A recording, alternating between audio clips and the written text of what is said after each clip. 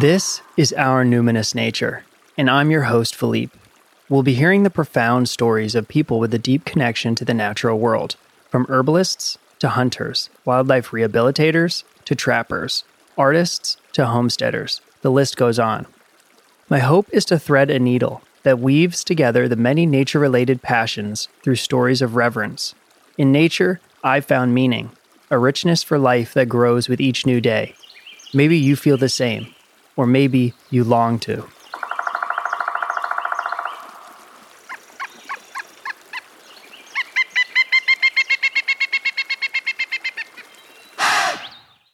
Okay, so for this episode, we have music provided by one of our good friends in the caving community, Earl Suter.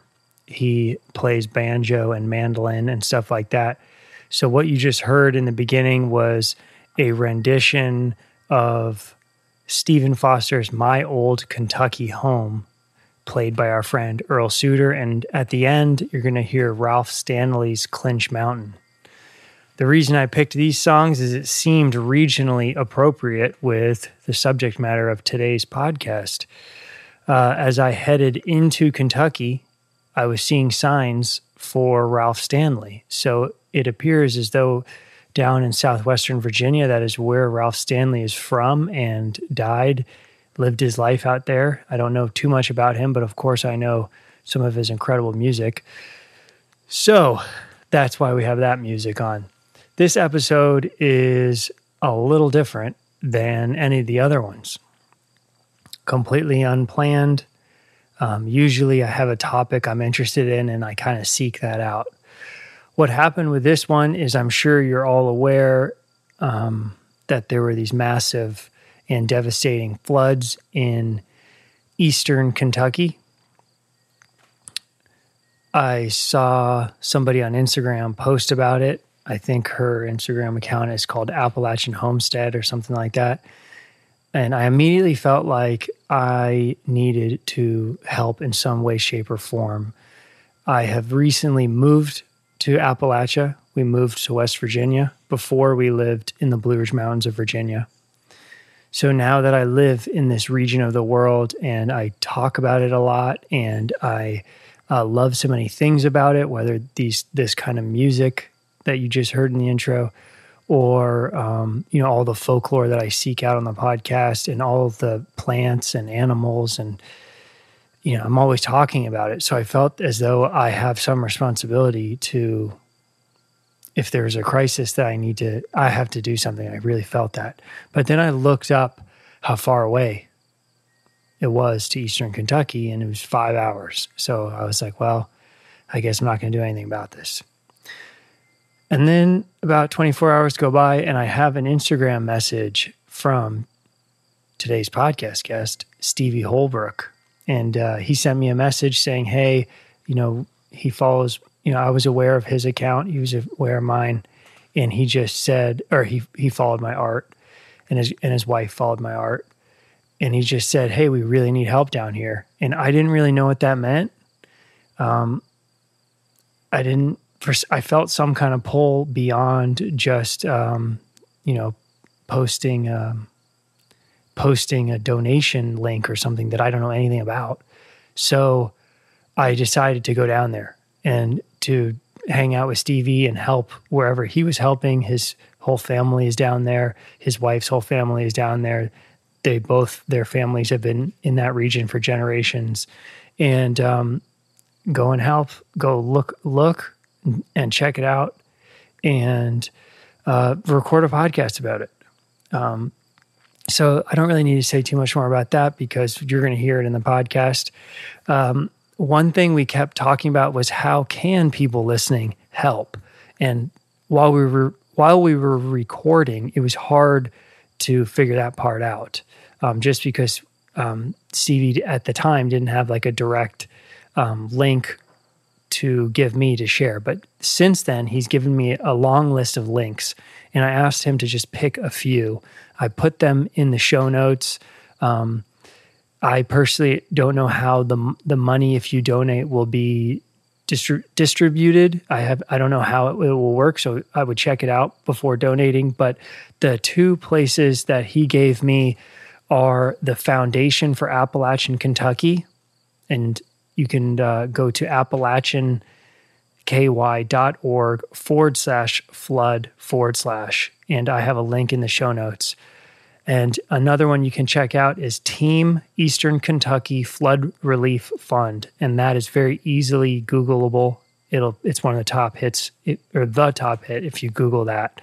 And both of these are how to donate to the flood relief, which has really devastated Letcher County, which is on the Virginia. It's on the line between Virginia and Kentucky, as well as a handful of other counties in the area. So, as well as talking about the flood, Stevie is a outdoorsman.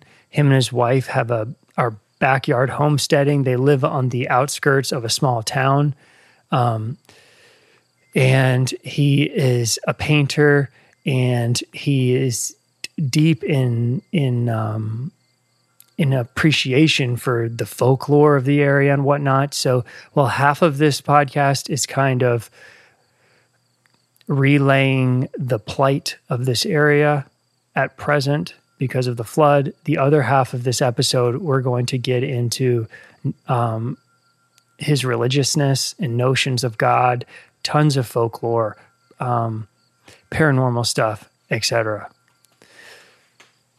Before leaving Stevie's house, I told him that I think he's going to end up being a pastor because he is quite wise and mature for a 25-year-old about to be 26. And I found that very inspiring and surprising. It's in juxtaposition from how I grew up. And I found it really beautiful and quite powerful. And I hope you feel the same as you listen to today's episode. So now I would like to say thank you to the Patreon patrons who have made it possible for me to take a few days, get a hotel, drive down to Kentucky, all of these things. It adds up quick. So I appreciate your support with this podcast. And I am going to read out the names of the folks on the top tier. So we've got On Stanley of Pyramid Metaphysical Country Store in Waynesboro, Virginia. We've got Bailey Grenert, Franklin Renshaw, Jamie Nudd, James Mann, Jess Paget, Rachel Hackshaw, Rambler, Ryan Goeckner, Tyler Lively, Waterlight, and everyone else on the lower tiers. Thank you all. And on an episode that is less urgent, I might start going down those lists, and some of my friends here might say a little something about each of you as we go down. Okay. So the night before I left to head down to Kentucky, when I was having trouble getting to sleep, having to get up really early in the morning to make that drive, what popped in my head was the end of The Grapes of Wrath, one of the absolute masterpieces of American literature. Hands down, one of my favorite authors of all time is John Steinbeck. And at the end of the book, I'm assuming many people have read it in school, that it ends in a flood. And of course, it's hard to contemplate floods without having biblical images almost coming to one. But I wanted to read this passage towards the very end of the book. It's like one of the last few chapters. And, obviously this is fiction as opposed to a lot of the other episodes I'm reading mythology or nonfiction or something for the intro or psychology for the intro. But sometimes fiction can capture such truth in its feeling or in its observation or in its power of storytelling. So if you never read The Grapes of Wrath, for a little context to today's reading, it is about a family of farmers from Oklahoma during the Great Depression, the Joad family, and together with one truck and all their belongings, They are part of a mass exodus of rural people to better, more promising lands, and they are heading to California. And the book follows this incredible road story, this incredible journey. The Grapes of Wrath by John Steinbeck, Chapter 29. Over the high coast mountains and over the valleys, the gray clouds marched in from the ocean. The wind blew fiercely and silently, high in the air, and it swished in the brush, and it roared in the forests. The clouds came in brokenly, in puffs, in folds, in gray crags, and they piled in together and settled low over the west. And then the wind stopped and left the clouds deep and solid. The rain began with gusty showers, pauses, and downpours, and then gradually it settled to a single tempo. Small drops and a steady beat, rain that was gray to see through, rain that cut midday light to evening. And at first, the dry earth sucked the moisture down and blackened. For 2 days the earth drank the rain until the earth was full. Then puddles formed, and in the low places little lakes formed in the fields. The muddy lakes rose higher, and the steady rain whipped the shining water. At last the mountains were full, and the hillsides spilled into the streams, built them to freshets, and sent them roaring down the canyons into the valleys. The rain beat on steadily, and the streams and the little rivers edged up to the banksides and worked at willows and tree roots, bent the willows deep in the current, cut out the roots of cottonwoods, and brought down the trees. The muddy water whirled along the banksides and crept up the banks until at last it spilled over, into the fields, into the orchards, into the cotton patches where the black stems stood. Level fields became lakes, broad and gray, and the rain whipped up the surfaces. Then the water poured over the highways, and cars moved slowly, cutting the water ahead and leaving a boiling, muddy wake behind. The earth whispered under the beat of the rain, and the streams thundered under the churning freshets. When the first rain started, the migrant people huddled in their tents, saying, "It'll soon be over," and asking, "How long's it likely to go on?" And when the puddles formed, the men went out in the rain with shovels and built little dikes around the tents. The beating rain worked at the canvas until it penetrated and sent streams down. And then the little dikes washed out, and the water came inside, and the streams wet the beds and the blankets. The people sat in wet clothes. They set up boxes and put planks on the boxes. Then, day and night, they sat on the planks. Beside the tents, the old car stood. The water fouled the ignition wires, and water fouled the carburetors. The little gray tents stood in lakes, and at last the people had to move. Then the cars wouldn't start because the wires were shorted, and if the engines would run, deep mud engulfed the wheels, and the people waded away, carrying their wet blankets in their arms. They splashed along, carrying the children, carrying the very old in their arms. And if a barn stood on high ground, it was filled with people, shivering and hopeless. Then some went to the relief offices, and they came back sadly back to their own people. "They's rules. You got to be here a year before you can get relief. They say the government is going to help. They don't know when." And gradually the greatest terror of all came. They ain't going to be no kind of work for 3 months. In the barns, the people sat huddled together, and the terror came over them, and their faces were gray with terror. The children cried with hunger, and there was no food. Then the sickness came, pneumonia, and measles that went to the eyes and to the mastoids. And the rain fell steadily, and the water flowed over the highways, for the culverts could not carry the water. Then from the tents, from the crowded barns, groups of sodden men went out, their clothes slopping rags, their shoes muddy pulp. They splashed out through the water, to the towns, to the country stores, to the relief offices, to beg for food, to cringe and beg for food, to beg for relief, to try to steal, to lie.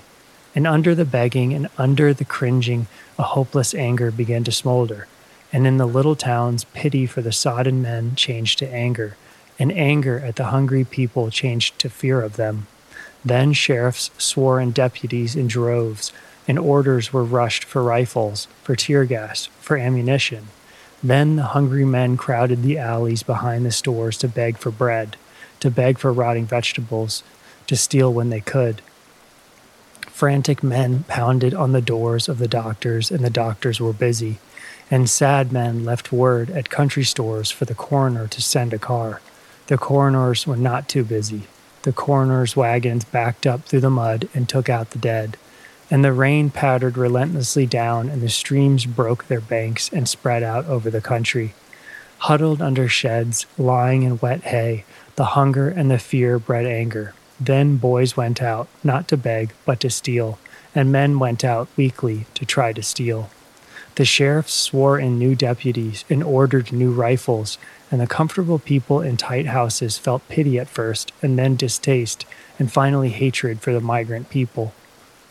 In the wet hay of leaking barns, babies were born to women who panted with pneumonia, and old people curled up in corners and died that way so that the coroners could not straighten them.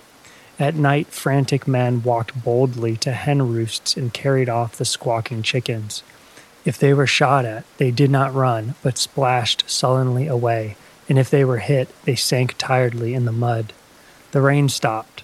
On the fields the water stood, reflecting the gray sky, and the land whispered with moving water.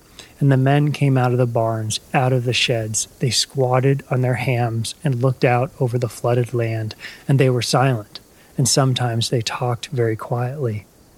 No work till spring, no work. And if no work, no money, no food. Fella had a team of horses, had to use 'em to plow and cultivate and mow. Wouldn't think of turning 'em out to starve when they wasn't working. Them's horses, we're men.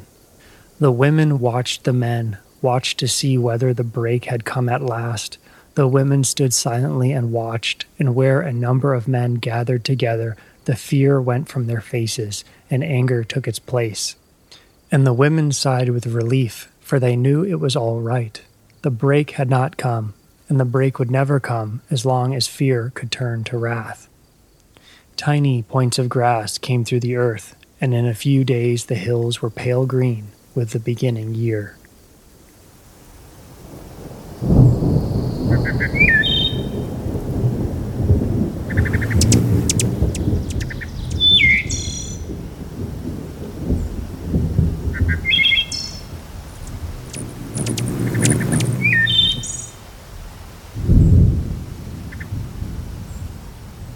So we're in my home, currently in Isom, Kentucky, but more specifically in Letcher County. We were one of the counties that were very devastatingly hit by the flood. It was, I believe, Breathitt, Knott, Perry, Letcher, and parts of Floyd were hit.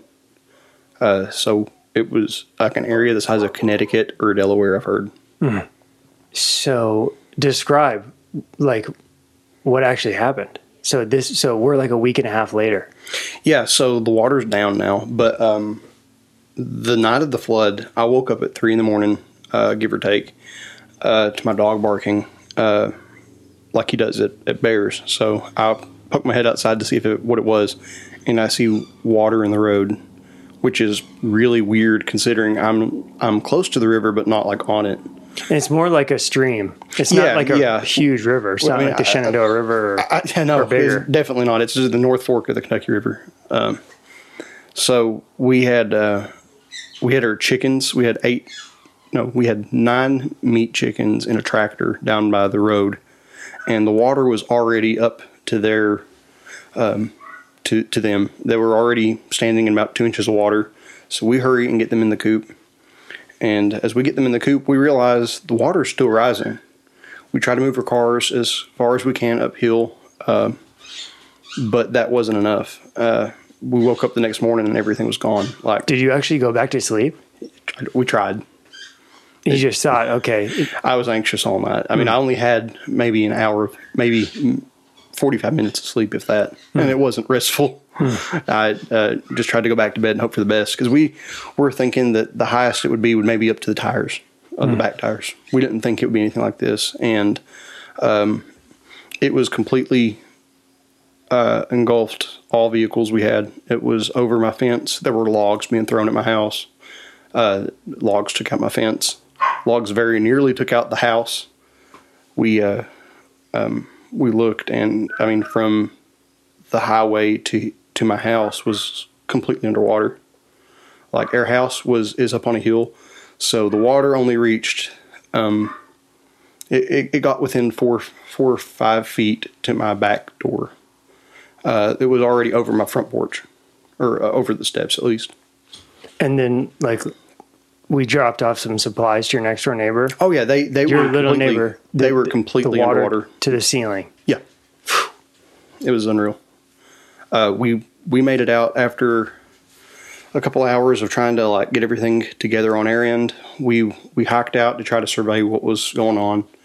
No cell phone service, no power, no water, no internet. So I mean, we were completely cut off, and people were very worried about us. I found out later. They said by 8:01 they knew something wasn't right, because we were never late for work.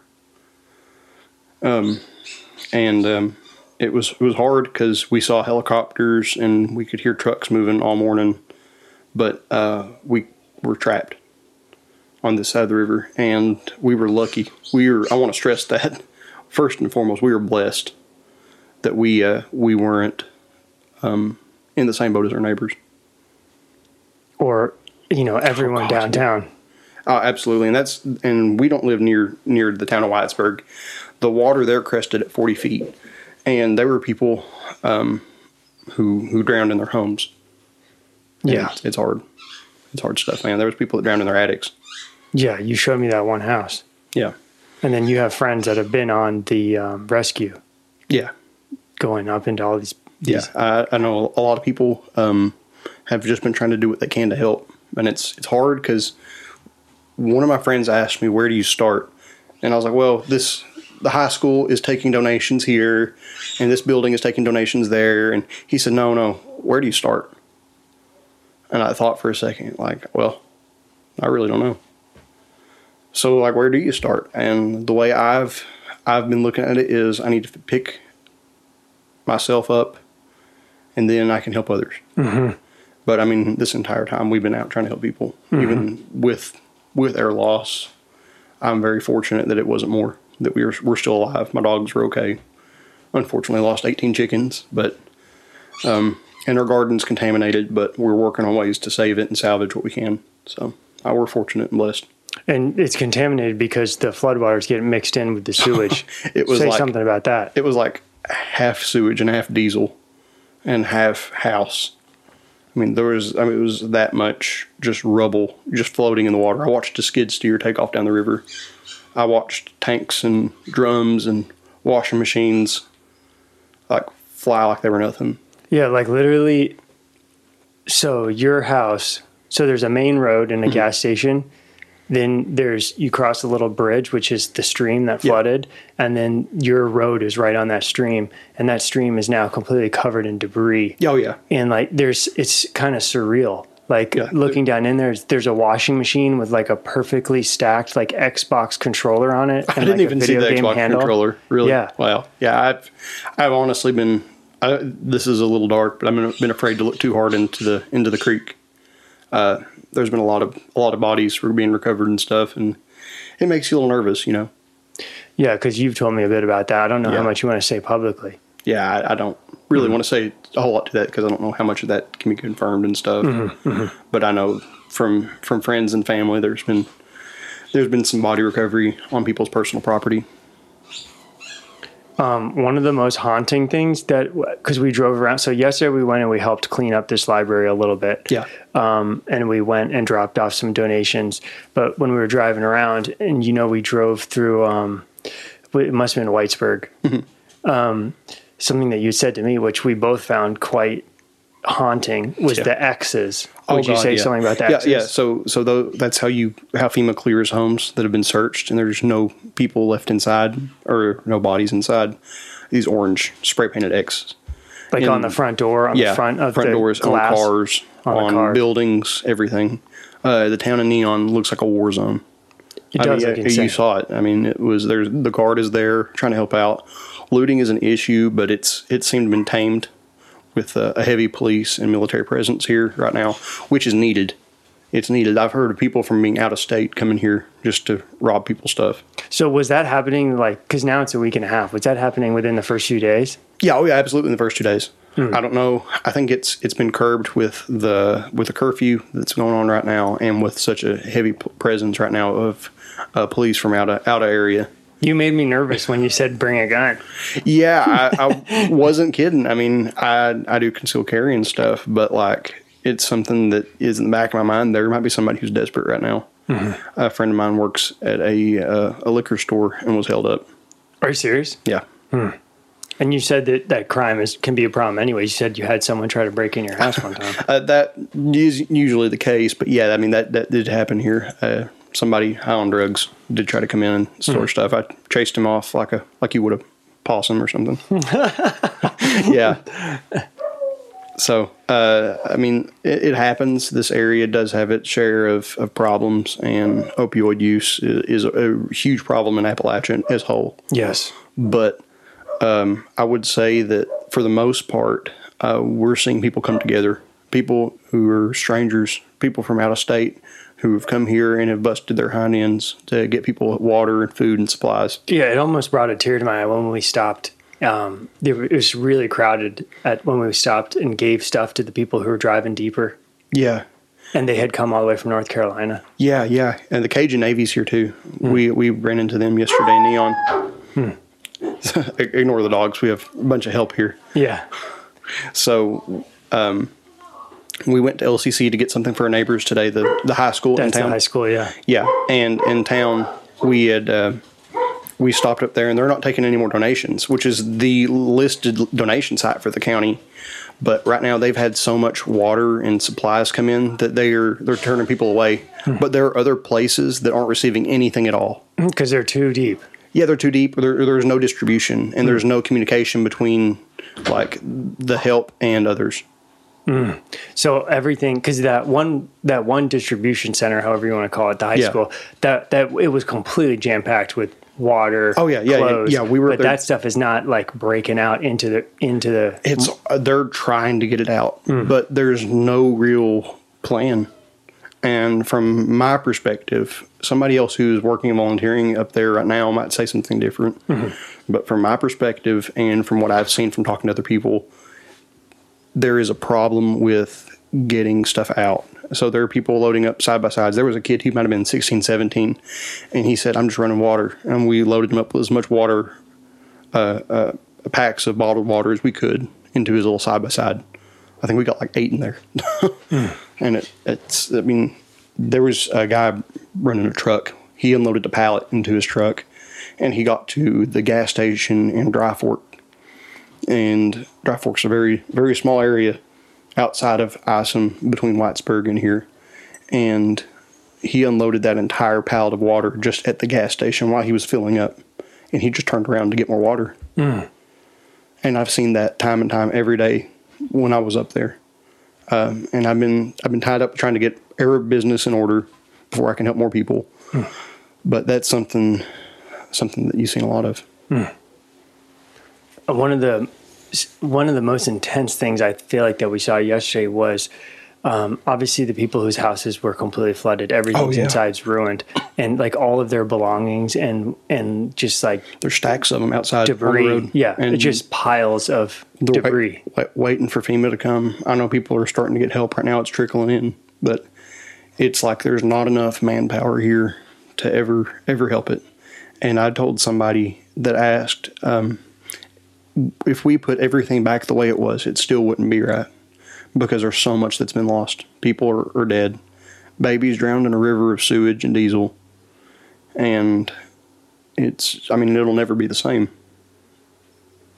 The guy we saw yesterday whose belongings had been pulled out of his house, and he had lit it on fire. Yeah. Burnt, because what can you do? It's burning all the debris. You can't save it. and there's not been an established dump site for Letcher County. So, or that I know of, there very well could be right now. But as of right now at 2:00, I've not seen anything.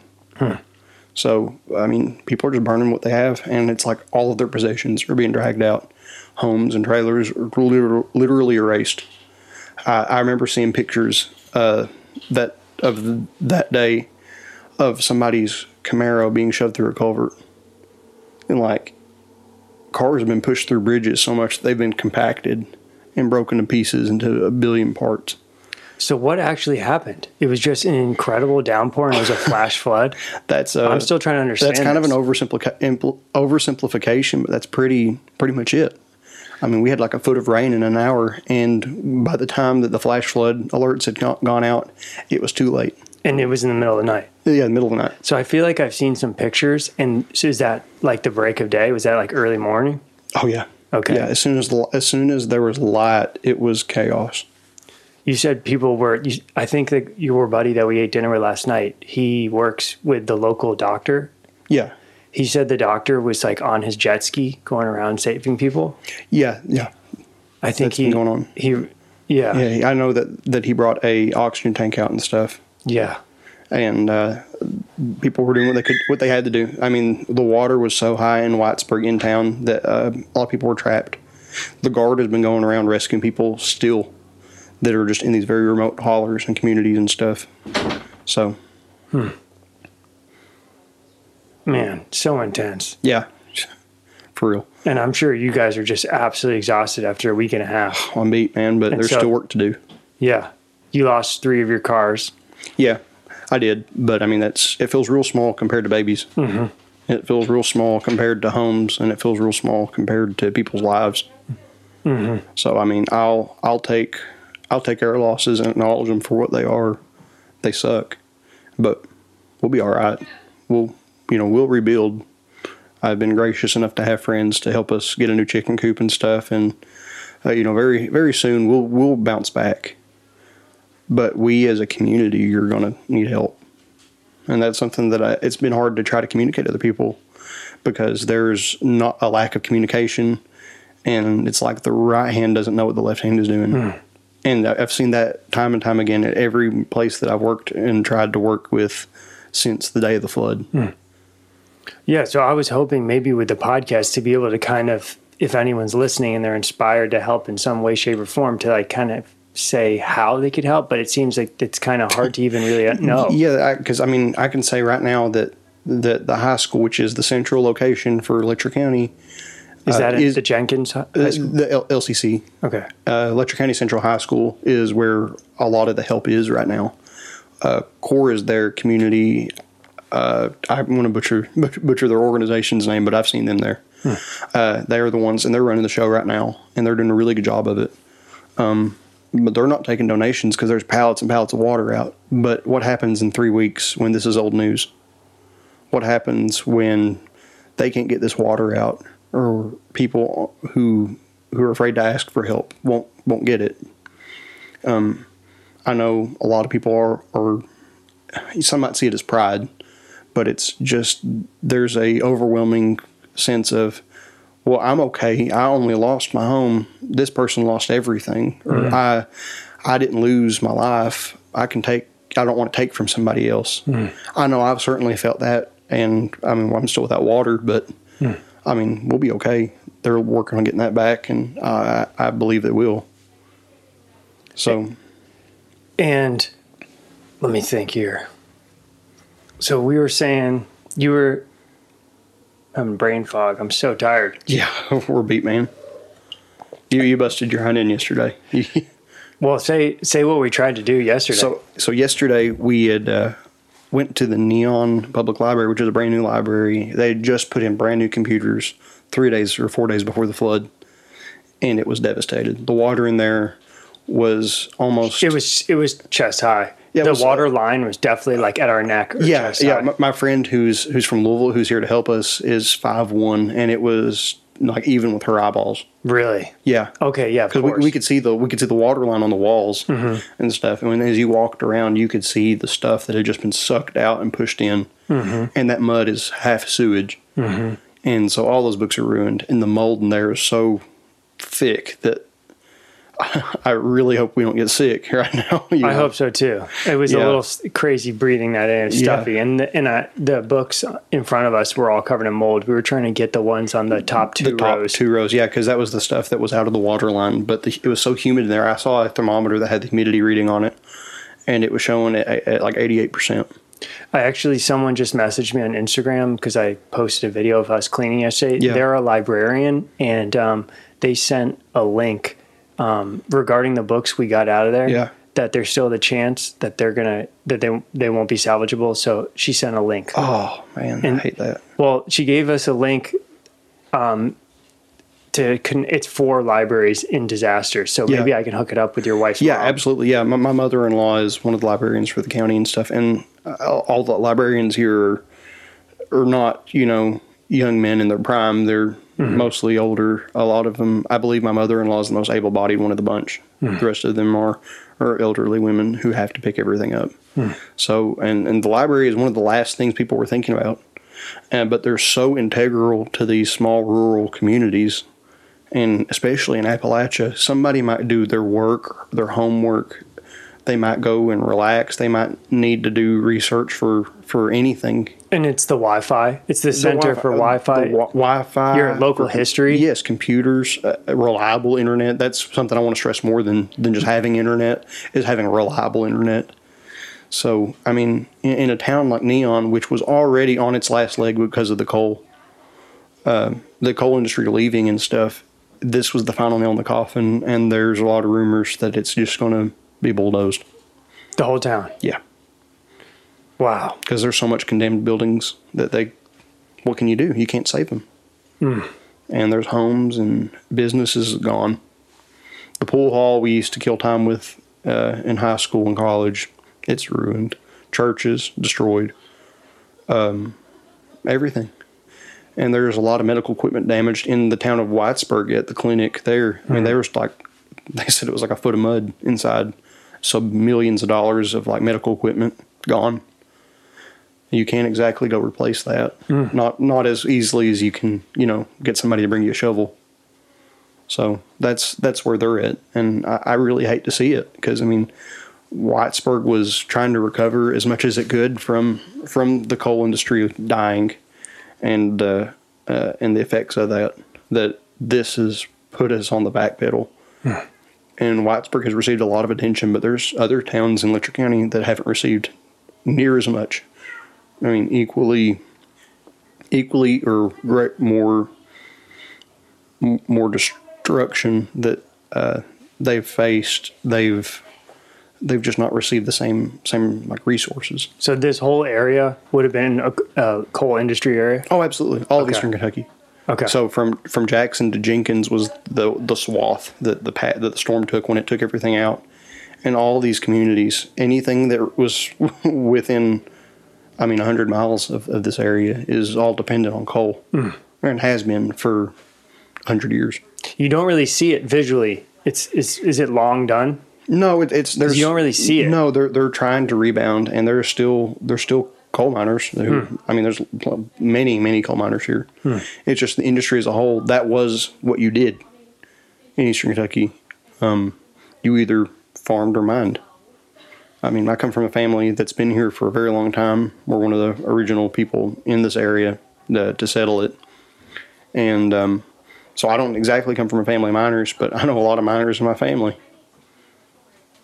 So, it's a part of who we are. It's integral to coal country, and it's what's been so hard in the past few years, and why politics are so tied up into this.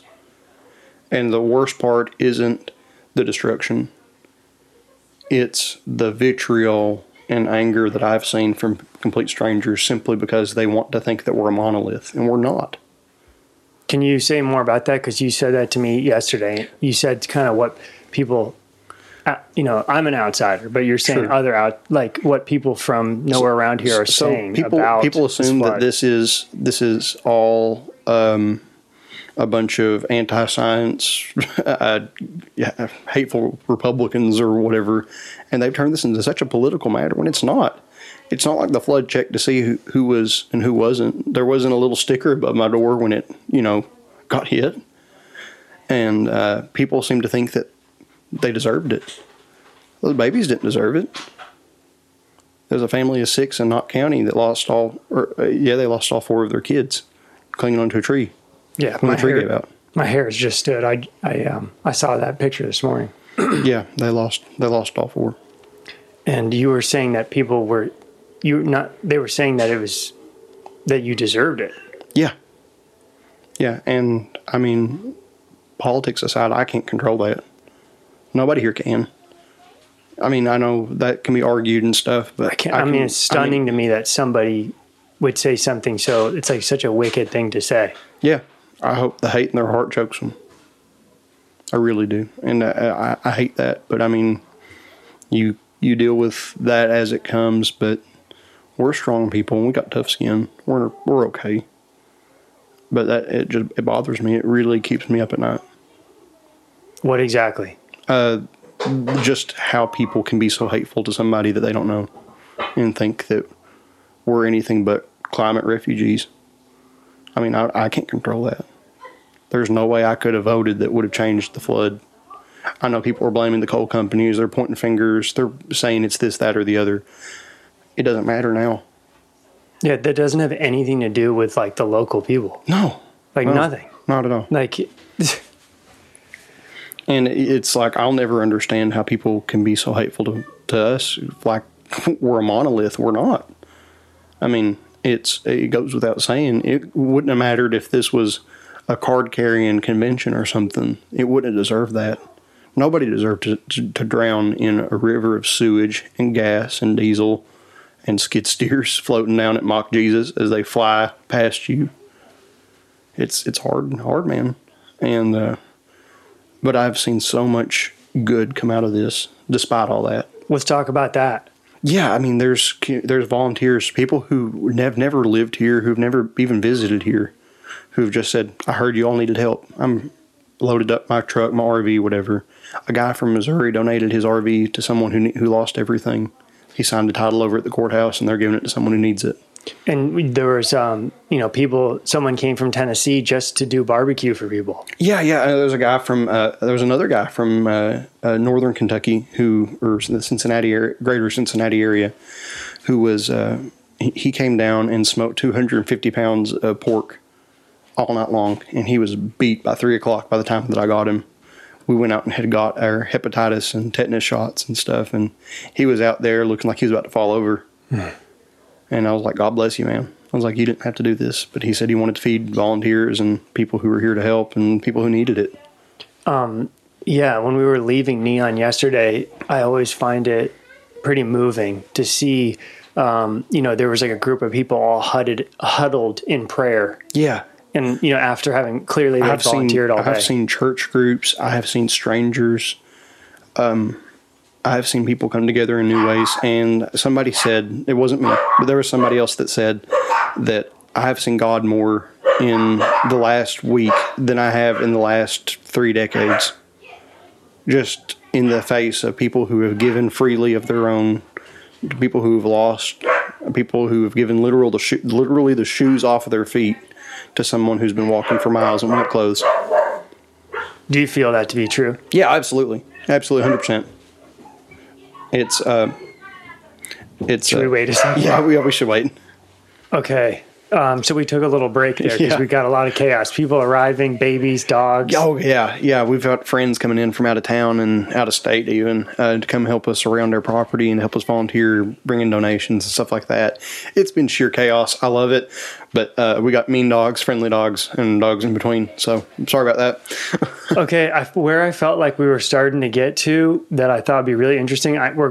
We've talked for like half an hour about the whole flood situation, and we got more stuff to talk about. I think is also interesting, less current events. But what I think is fascinating is kind of some of the stuff you're starting to talk about your Christianity and stuff. Yeah. But I think how we could tie this in with the last words about the flood is the sign on that church before the flood. Oh man, that was heavy. So there is a small church in Payne Gap, which is a little area outside of Jenkins, Kentucky, which is in Letcher County. And it said it takes a storm to prove the real refuge. And they had that sign out like 2 days before the flood. Incredible. And it's heavy, and they've not changed it. And I hope they don't. Yeah. What do you what do you make of that? What do you think that means? So so again, this is my faith and this is my perspective, and people are going to have differing perspectives and beliefs and stuff, and I respect that. With myself, the way I see this, God has shown us how little it takes to ruin everything and how dependent we are on Him. So I'm, in all of my faith, holding on that people can still be good and still come together, even in a terrible, horrible thing. And that His sovereignty in that is where our hope lies. And it's given me hope, and it's given others hope, and I hope it gives other people that are struggling hope. But I know not everybody feels that way. So I was sleeping in a hotel last night. So I hung out with you yesterday. I went to the hotel. I came back this morning. While I was driving over this morning, I had this intense feeling that I feel like was building off of some of the stuff we were talking about yesterday. But the feeling that both, I had this idea and feeling this morning that both, like, when something intense happens, like a disaster, you were kind of talking about this yesterday. Yeah. That it evokes God and the devil. Yeah. Like it brings out like these intense energies. Oh yeah. I've heard people say that this whole incident and like tragedy has just sunk the ground with negativity, negative energy and stuff. And they've said that, we're in the middle of the dog days right now. And to some of these older folks that follow our folkways and stuff around here, that's a time of bad luck.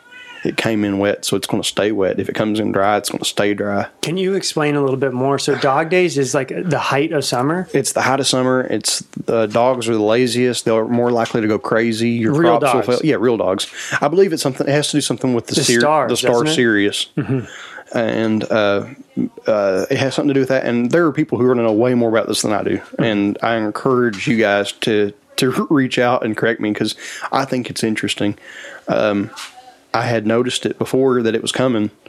Somebody made a post about it, and I was like, "Oh, that's just old superstition and stuff."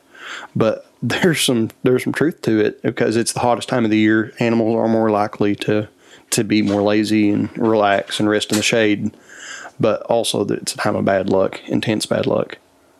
So it ends August 10th. So here's fingers crossed, Only a few more days. Yeah, a few more days. Did you grow up with that kind of in like the background, like culturally? Yeah, I did. I did. It wasn't central to my childhood or to who I was growing up, but I've definitely tried to look into more of my own, the traditions in this area. Mm-hmm.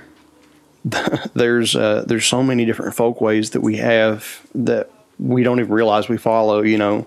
Black cats are bad luck. Don't walk under a ladder, stuff like that. Those are folkways. That started most superstitions started that way, good or bad. And there's tons of them here. Well, okay. So when we were talking about God and Christianity in the car, you started getting into some of the faith healing and stuff like that. Oh yeah. So so didn't you say your grandma was into that? Oh yeah.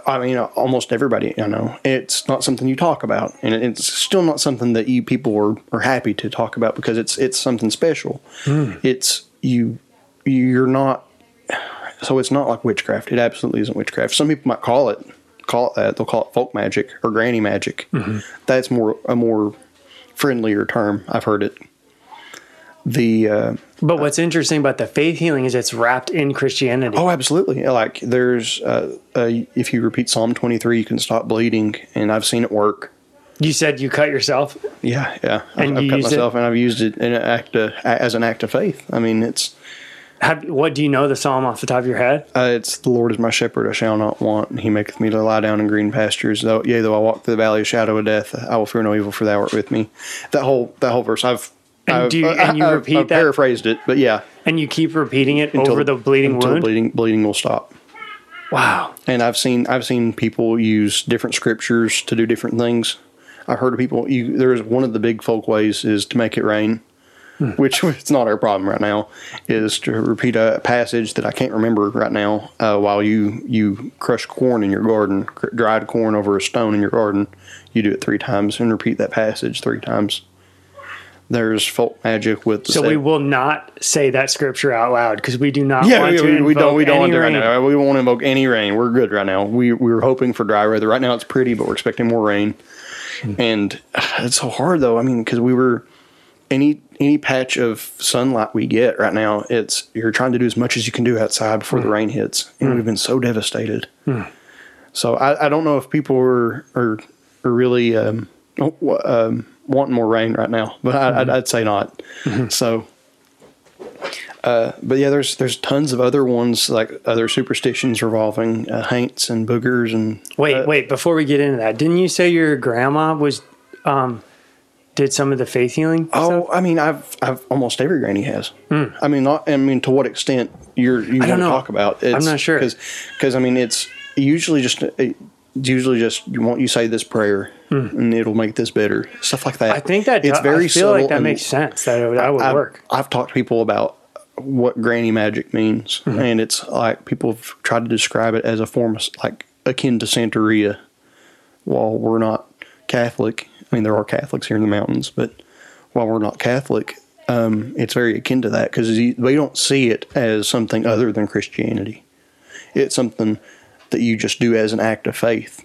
It's not you producing something or healing someone. It's God acting through you. And that's my personal opinion on it. People from outside of this area are going to call it this, that, or the other. We don't care. Well, I love this stuff. This stuff is older than this country, way older than this country. Oh yeah, man. Our ancestors were Scots, Irish, German, English immigrants in the 1600s on in. So I know my family was. So I mean, that's another thing tied to our accent and stuff. Our dialect. Do you know it's the oldest dialect in the English language that has been unchanged? It's changing now because of the internet and media and stuff. Which to me is sad because I so intensely love differences about people because that's what makes things interesting. Yeah. And I actually wish I had an accent. So when I meet people with strong accents, I think they're so cool. Whether, wherever in the world it is, it's just so beautiful to hear. So this is something important, people in Appalachia. You can tell who is and who isn't from here based on how they say it. Appalachia. Yeah. Appalachia. If people outside of here might call it Appalachia, yes, or Appalachia. We can tell within seconds where they're from. I know people in northern Appalachia might not call it that, and they've their own way that they speak, but they're not from the heartland of Appalachia. And I don't mean any disrespect. People from or brothers and sisters in Pennsylvania, New York, and stuff who are in the Alleghenies. I've been up there. It's beautiful up there, but they're not the same people from here. And I think it's important that we acknowledge that difference. And as Appalachians, we respect that. There's a Yankee-fied way to say it, and then there's how we say it. And it's something I've heard people mention even in Northern Ireland, around Belfast, where you can tell who is and who isn't from the area because the way it's based on the way if they say Derry or Londonderry. And I think that's a nice parallel because we come from Northern Ireland. Most of the people here, that's who the Scots Irish were. They were Scottish. Well, they were Irish that went to. They were Scottish. Oh yeah. Scottish who went to Ireland. Went to Ireland, and then they came here. Yeah, and they came here. That's right. And I guess I'm closer to a Presbyterian. I'm definitely not after this conversation on folk magic and stuff, but a lot of the Presbyterians that came here were originally from that area and stuff. So those churches have remained untouched based on time. And that's where the Baptists were. I believe they broke off around that same time too. Okay, I'm going to ask a question that might be inappropriate. All of it. And let's see.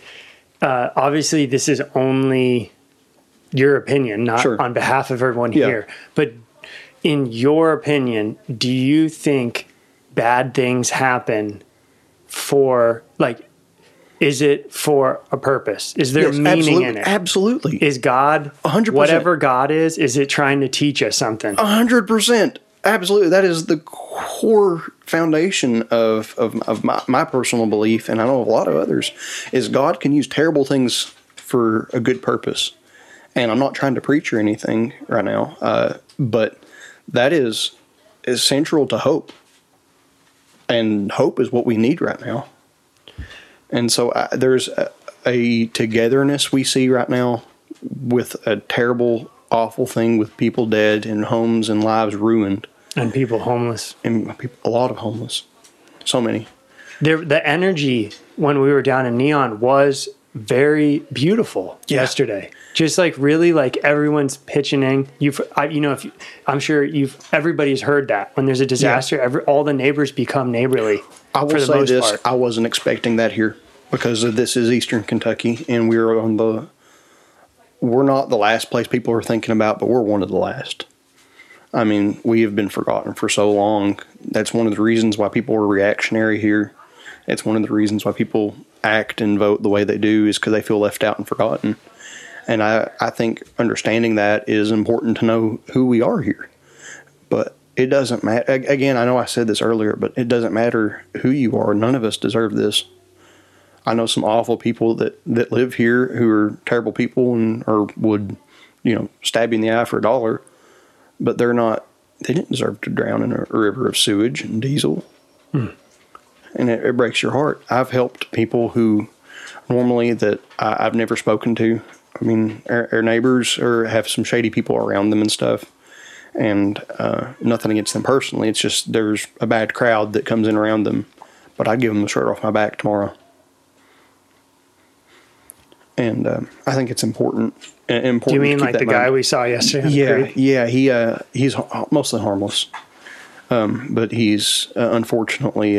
that was a very striking image to me because it was so... He was picking up his clothing out of the creek. It was like universal image. It was, if the old like Huckleberry Finn type character with the long pole with the sack on the pole. He was using the butter turner, or it was something he used to mash corn. Yeah, it was like the pestle, the giant pestle for mashing corn. He had that over his shoulder with a garbage bag. With a garbage bag attached to it. He was picking up his clothing that was up in the trees.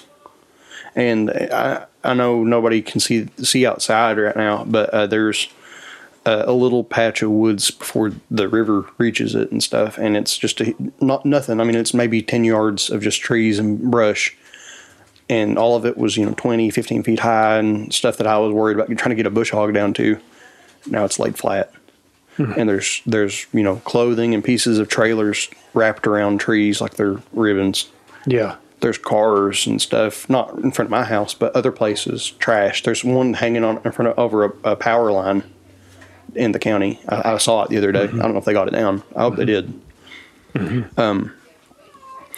So, I mean, the devastation here is unreal. But again, tying into what we said earlier, like hope through the devastation is the theme. And it is a united Eastern Kentucky and a united Kentucky and a united Appalachia coming together to help each other. And there's people not from Appalachia here. I want to give a shout out to the young woman whose name I've already forgotten, who drove up from Florida to help me park cars because her friend was from this area. It's beautiful. And she was out there in the rain, pouring rain, busting her hind end, trying to get us help. And I respect that so much. And there are people just like that everywhere.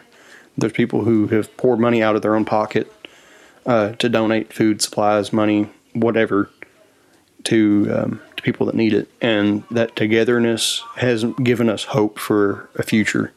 They're talking over $1 billion of damage, easy. And it's hard to say we need help because we're a proud people. And you can chalk it up to pride or stubbornness or whatever. But people need help but don't want to ask for it. And it's not because they don't think they're better than you or whatever. It's because they think other people need it more. Yeah, that's how I feel. That's how I feel. I mean, I don't want help, but I need help. I mean, I'm thankful you came down here to help me clean up a road a little bit.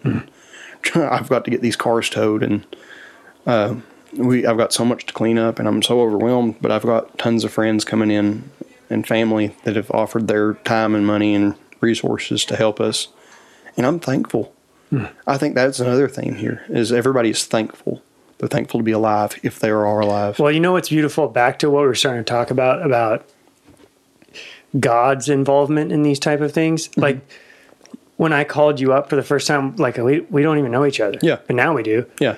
On the phone, you're like, you've just had this experience and you're like, I'm so blessed. I'm so blessed. I'm so blessed. You know, you have had some things happen to you, but even, you know, I wonder how much is like, hey, here's a reminder of the things to be like, I'm saying to God, whatever absolutely. That means, saying here, be the gratefulness is incredible. Yeah. And I am grateful, and I know my wife is, and I know my friends are. And, I know the people who have lost everything have every right to be upset, but it's our responsibility to help them. It's our responsibility to get them on their feet, and it's our responsibility to make sure that they're okay, even though they're not right now. Mm-hmm. And I've got them in my thoughts, in my prayers, in my heart, earnestly, and I mean it. Mm-hmm. I mean, thoughts and prayers gets tossed around so much, but and it's useless without action, and it's useless without honest, heartfelt forethought, I guess. Yeah, just hearing you talk about the Psalms for making the blood stop, and then I'm always interested in kind of occult stuff. Yeah. And, you know, with that, people are doing incantations to have an effect in the material world. I'll tell you. It's like, I do think prayer is like, that's real. Yeah. You know, even in modern day, you hear people talking about meditation, you know, it's looking in the mirror and it's all saying a phrase over and over again, and it'll help you.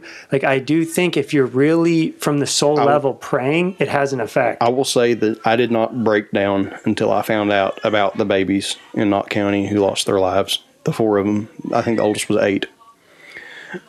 All I could pray when I was watching the flood water around was just mercy. That's all I could say, and that is all I could say, is I just asked God for mercy, and He showed it to us, and that's where I'll leave that, because I've had a lot of alone time with that, and I've made peace with that, and I'm thankful that I'm okay, and that my wife is okay, and my dogs are alive. A lot of people can't say the same. So, with that said and stuff, faith. It goes a long way, and so does hope, and they're all tied together, man. They really are. And that is something that I want to push to people who might not be here right now, who can't be, or who are just far away, is that people are hopeful. For the first time in years, decades, I have seen hope through devastation. Yes, and I'm thinking now that faith creates a healthy optimism with which to move forward in life. Well, there is a sense of optimism and realism, and people may find themselves across that in different ways or another. But I think if you're not optimistic right now, you're doing yourself and everyone around you a disservice. And I've told somebody that. I said, you're being negative right now, and we don't need that. Because they just said, you know, I mean, look at all this damage. Look at everything being destroyed. Like, how can you see a bright side? Like, I don't see a bright side. But I know that we're going to pull ourselves off out of the mud, and we're going to get ourselves back to where we were. At least we're going to try. So, right now, my friend is playing Johnny Cash in the background to try to make her baby quit crying, and it's working, I think. That's no problem at all. It's background effects. Yeah. When you were kind of describing this area and growing up here, having your family be here for so long, you talked about how, which I've heard in other places in rural America, is that a lot of young people leave. Oh, yeah. And you were telling me, and I asked why, that you feel it's very important to at least stay within the general region. Well, because brain drain is a problem in third world countries, and which I mean, I've heard people say Appalachia is a third world country and a first world country, and I believe that. People here say that? Yeah, absolutely. I mean, because we know it, and there's only people say, "Well, leave." Why? One, I can't leave because X, Y, or Z. But two, why would I want to leave? Well, this is my home. These mountains protect us. They are in themselves a guiding force for us. They're our home, and it's our birthright to make them better. And that's something that people lose heart in. They'll go to college out of state, out of town, wherever. I know I did, but I went to a college here in Eastern Kentucky in Alice Lloyd, and my whole philosophy on that is that when people leave, they don't come back because there's no job prospects here. But the people who stay want to make it better. They really care. And the people who do care, they give a damn. And that's something that we need more of. So leaving it does my home a disservice. When I can, do something to improve it, when we can get funding for the right things, we can improve education, when we can, dispel misinformation and stuff. That's what we need. And it's hard to explain that to somebody who's like, well, why can't you just move? Do you know how hard it is to move when you're on food stamps?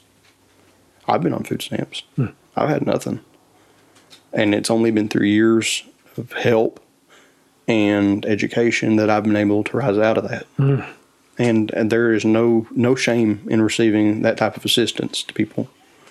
Going from way down here where the baseline of poverty is and trying to crawl out of that is near impossible. And it feels like a never-ending mountain. I don't know if you're familiar with Greek mythology, but the legend of Sisyphus. Let's hear it. He was cursed by his gods to roll a boulder uphill for eternity, and it would roll back down on him. That's what poverty is. That's what opioid addiction is. And to a point, that's where Appalachia is. Because, it feels like it's never ending. But a philosopher whose name I can't remember right now, he said, one must imagine that Sisyphus finds joy in through his struggle of picking himself up every day and rolling his boulder up that hill. So that's where we're at. Wow, that's powerful, man. Yeah, and I have to say that Hillbillies quoting Greek mythology has got to be interesting for you, I'm sure. Oh, I love it. I have to say something that I've been feeling since becoming your friend and becoming your acquaintance is that, you said you're 26 or 27? I'm turning 26 Friday. So I have this intense observational feeling that a lot of men in the country and in Appalachia are so mature, so young. And, when I compare it to myself and I compare it to my friends in, I grew up in the suburbs, nice suburbs. And then I went and lived in New York City where you're kind of like playing into your like 40s, like going, it's like very vicey and shit. And I feel like the men like you that I'm like stunned by how young you are, but there's a deep, almost like a melancholic wisdom. And I wonder where that comes from. Is it from this hard life? Somebody asked why Kentucky makes so much good country music, like Tyler Childers and Chris Stapleton and Sonny Best and artists like that. It's the pain. It's the pain. That's what I'm wondering. There is a desperation that's just in the air that it forces you to accept work at a much younger age. It forces you to accept that life is going to be hard. Because life has probably already been hard to you. And you're not a kid forever. Well, personally, I didn't get to be much of a kid. That was due to personal experiences and stuff that I had no control over. That's what my feeling was. And, that's why I'm a goofball right now. So I get to be a kid again.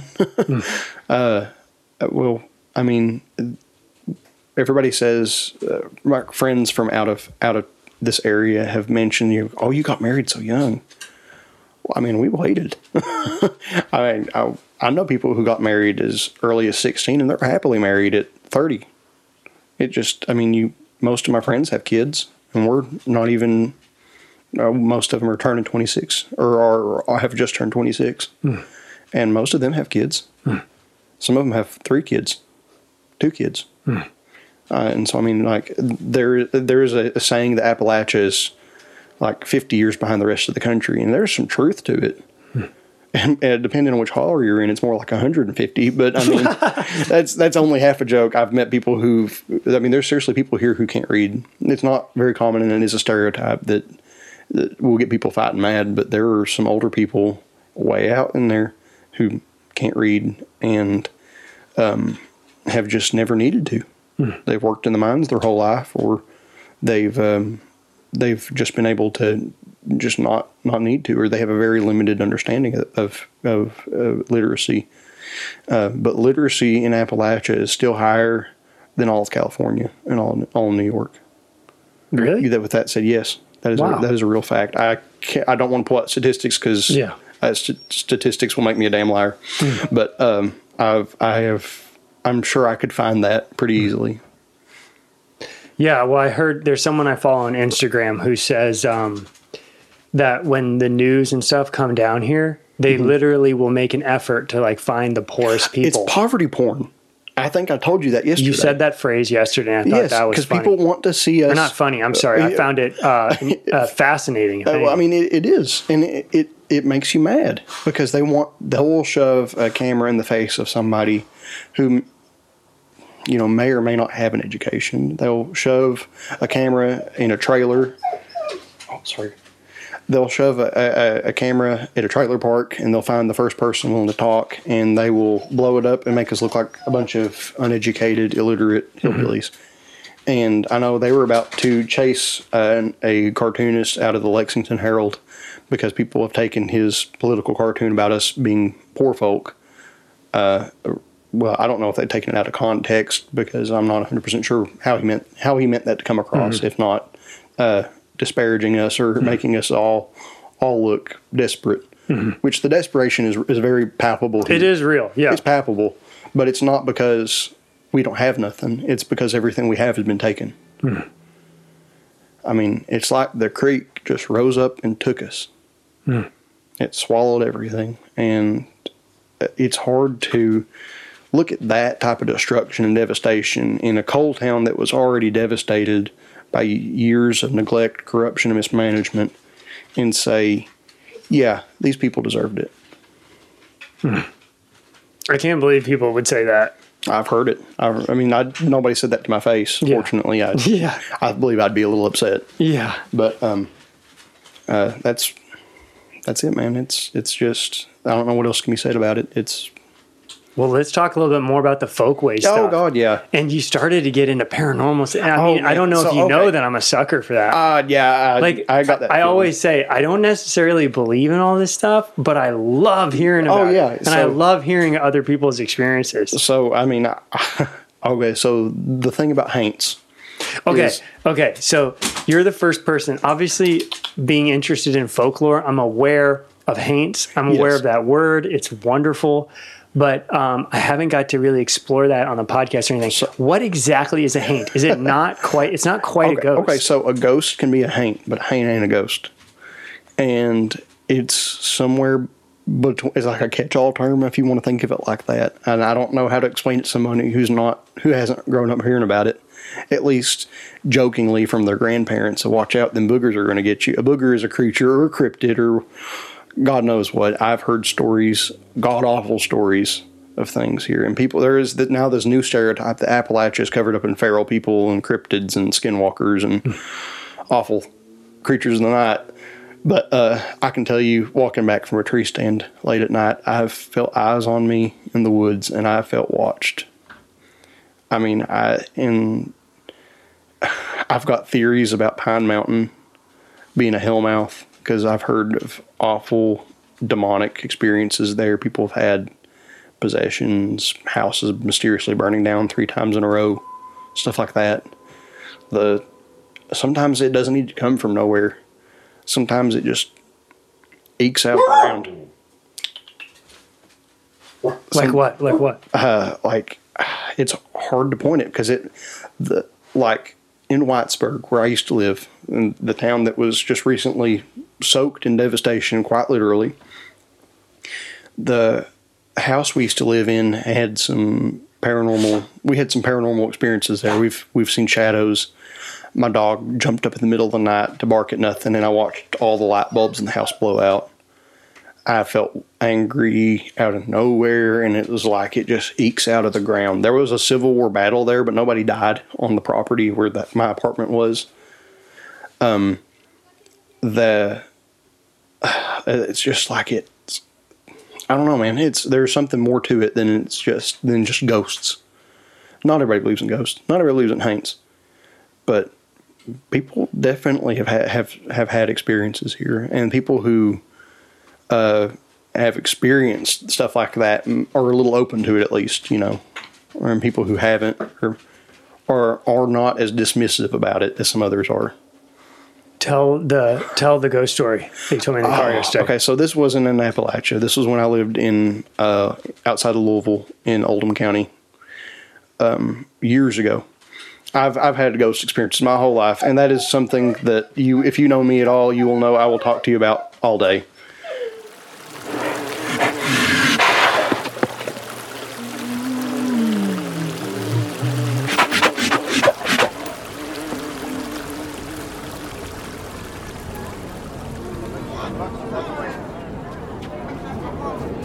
We talked to someone walking out for Christmas, a Christmas show, a light show, I guess. My parents and me.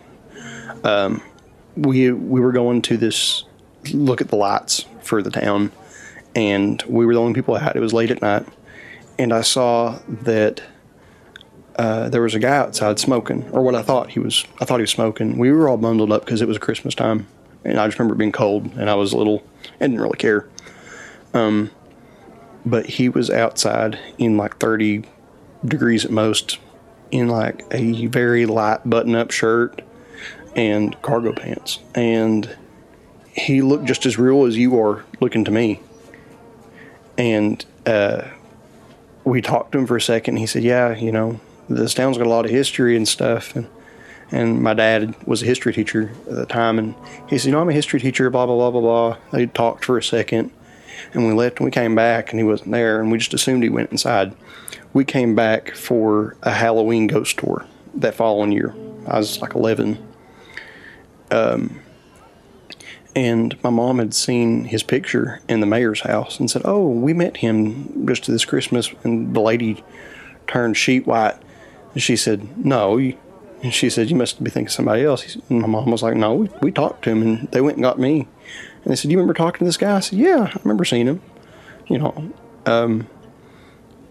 The lady was like, well, he's been dead for 15 years, and you're not the first person to see him. But you've talked to him or whatever. What did he say? And we just told him it wasn't anything. And I think we're a part of the ghost tour in that town now. They tell our story. Okay, so what I think is so incredible when I hear ghost stories, especially in the Appalachia area, one thing I love so much about this region is that like folklore and superstition is still alive. Oh, absolutely. Like, so do adults still talk about these things and believe about these things? Like me growing up in the suburbs. To their friends, I'd say. I mean, it's I can't answer for everybody or for anyone. But did you grow up with your parents and your grandparents like acknowledging these things, even if just jokingly? In part, yeah, absolutely. You'll notice the doors of my house are blue. I don't believe that's by coincidence, but that's they're paint blue. It's supposed to keep evil creatures of the night at bay. One of the biggest things you'll see around here, and people may not know why, if you hang a broom or a effigy of a broom, they're usually small little straw bundles tied together. Yeah, your wife said they sell them at the stores around they here. do. A small broom. Yeah. You use that because anything that enters your home will be too distracted by counting the individual straws to do anything. Yeah, that was mentioned by that when I interviewed a witch lorist for West Virginia. It's so cool, man. Yeah, stuff like that. It's here. It's not as taken as literally or seriously So it's talked about, but kind of in a fun way, like, haha. Kinda. I would say, no, I can say it will, there are some things that are taken more seriously. Like what? A cross of dogwood will protect your home. Oh, talk about that. Oh, so the dogwood tree itself is supposed to have faith healing properties, I suppose. And I know someone out there who knows way more about this than I do is going to tell me I'm a liar and it's this, this, and this. That's fine. Because this is my understanding of it. But I believe it's because the legend is that the dogwood tree was what the cross was made of. So it has protective properties. Stuff like that. And you were saying the petals, it's a four-petaled flower, and then it creates a cross with the darker color inside, yeah. Mm-hmm. And that's where that legend, I guess, comes from. So cool, man. As like you hear donkeys having the cross on their backs because that's what Jesus rode in on. What did you mean by that? Is there a pattern in their hair? Yeah, if you ever looked at the back of a donkey, they have a cross on their back. Okay. I can show you real quick. So this is right now. Oh. Yeah, so right now I'm showing them the back of a donkey. And if you've ever looked at the back of a donkey, they have darker. What you're showing me is like a bird's eye view. Yeah. There's a cross. There's a black line running from its butt to the top of its head, and then across its shoulders. Yeah. Wow. I don't think that's unique to Appalachia, but I've definitely heard that growing up. Heard that folkways stuff. Yeah. That's so cool. And so there's so much in common that we share with folklore of the South. And so much of African American folklore is tied directly into Appalachian stuff. And it comes from the same source. I grew up on Brer Fox and Brer Rabbit stories, which were, cautionary tales of, being lazy and stuff like that. I grew up on that, and Jack stories, you hear them called too. I don't know that. So Jack tales are what I've always heard them called, but it would be like, Jack and the Beanstalk. It comes from that. That's the same Jack I've always heard. But there are... there's many different stories that are tied into that, and a lot of them are like somewhat educational or cautionary. And the same with the Brer Fox and Brer Rabbit. Brer meaning brother. Oh, I didn't know that. Yeah, it's just these stories are told with they're a verbal history. I mean, these are spoken and remembered and memorized. And I remember my grandparents telling me these stories when I was a little boy. They would read them or just tell them? Tell them. These weren't written down anywhere. Do you remember any of the stories? No, it's been years. I know if I heard one, I could tell you if I've heard it or not. But do you remember the gist of any of them? Oh, not particularly. I was little. I mean, I was a young kid. But I'm sure other people have seen them written down, and I'm sure they're very similar to the ones I grew up on. Tell that insane story about your granddad with the cryptid. Oh God. Okay, so this is a story I've heard that he shot a creature with the body and torso of a man and the tail of a snake that ran towards him, and because he shot it 3 times and it just kept running past him, he thought that he killed a man, so he went up to go find the body. And when he went up there to find the body, the shells were there and the trail in the leaves and the mud was there, but there was no blood and no body. And so...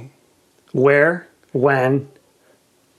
Can't say where exactly, but it's the most haunted place on earth I know. And I mean that being dead serious with you. And this has been about 30 to 40 years ago.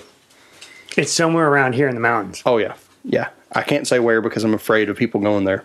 Well, can you just describe it? It's a cemetery in the mountains where everyone there died. I believe it was a family died of tuberculosis in the turn of the century into the 20s.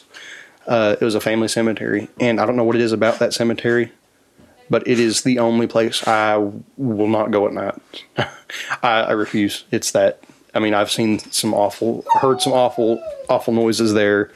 and heard things. I've had cameras die. I do a little bit of ghost hunting, or I used to with my family, and we used to go up there, and I've seen some crazy stuff, man. This place, I'll take you up there sometime later, but it'll be on the down low. What kind of stuff? I mean, it's very paranormally active, as best way I can describe it. But like what? I mean, you'll hear stuff, you'll see stuff out the corner of your eyes. It's like you just have a general feeling of dread as you approach it, and the woods are so quiet. And it's like unnaturally quiet. Something I wonder about is there are places where like a whole bunch of psychics will go to. Yeah. There's like one in Arizona, there's one in upstate New York. Or like you wonder about these places around the world where people go for healing. Mm-hmm. And so they're like one idea is there's like portals. And so if there's like portals of healing and love and light or whatever, there must be these like dark portals. Oh God. Okay. So it is another podcast. I don't know if I want to butcher this quote or not, but it comes from their first episode 0. Old Gods of Appalachia. It is fictional, but they said something that rings so true for people who believe in spooky stuff here. Is how dare we carve out the belly of a god and not expect something evil to come out of these mountains? And it is surreal. Wow. So you're saying by the coal mining? Yeah, like how can you dig into the mountains and not expect something evil to come out? That's such a powerful... These mountains are older than bones. Oh, they're a billion, or some of the oldest mountains on Earth. They are the oldest mountains on Earth, I believe. If not among the oldest. It's like 1 or 2 of them. Yeah, and the fossils here were from before creatures had bones. Mm. And so like that's a literal, like when we say they're older than bones, we don't mean it. So you feel as though there's got to be negativity when you scar that. Wow, what an interesting idea. And I don't know how true any of that is. I believe in what I believe, mm-hmm. and I mean, some of it might be contrary to how other people feel, but it's something you got to think about when you've had paranormal experiences and stuff. And but I will say this: I have made peace with myself more when I've been alone in the woods hunting and hiking and camping than I have ever met anywhere else. And I am a firm believer that there is healing in these mountains, and that if you're in the right headspace, it knows. Yeah, well, you hear people, one of these kind of like new agey type ideas is forest bathing. I don't know about I've never heard of that. It means just going out in the woods. It's like, of course, if you walk around the woods, it's very peaceful. Well, you feel rejuvenated. There's some truth to it, though. I know that the frequency of bird song sets off like the relax button in your brain, because evolutionarily, birds don't make noises when there's predator, or birds are quiet when there's predators around. But when birds are singing, it's because they're safe. So evolutionarily, we've adapted to relaxing when we hear bird song. So they've used that to treat people with depression and anxiety. Oh, I love that. Yeah, it's really cool. But it also gives me chills to think about when I was recently on a through hike, and it was deathly quiet the entire 15 some miles. Like, I mean, nothing. That's spooky. It gets really quiet where we live. Really, really, really quiet in those mountains. Yeah. And you hear people like even, you hear people from Appalachia, even like rougher type men saying how mysterious it is. Yeah. Well, you have to. I mean, the mountains themselves are, they're powerful. And I mean, it's one of the things that people feel connected to here. It's spooky things or not. Like, I mean, you feel a sense of ease and a sense of being a part of it, a part of something bigger than yourself. I mean, quite literally. Like, I feel when I've been hunting, I've listened to every bird and squirrel chatter, and like it's like I've melded into part of it. And that's something so important to me as a hunter and me as an outdoorsman and stuff, is you being a part of that. I've heard, I've heard an idea that, going back, I know it was a bit of a stereotype about the poverty, but when you think about, would it be better to be poor in the city or poor in the country? Definitely in the country. Oh, absolutely. Because you have nature. So, I mean, I've quite literally depended on hunting and gathering to help put food on the table. And it's not even a poverty issue. It's just, have you seen the price of meat? Mm-hmm. I wouldn't call myself a hardcore homesteader, but I mean, you've seen our garden, you've seen what we've got. We've tried to be a backyard homesteader. Yeah, well, you were saying until the flood, you were heading towards the direction of doing backyard we are, homesteading. And we're not giving up. We're going to make it right. I know Jess at Roots and Refuge has been a huge inspiration to my wife, and she has that philosophy of fixing things instead of just taking the cheap way out. Mm. Because, I mean, if you can fix what's broken, then you've made it whole.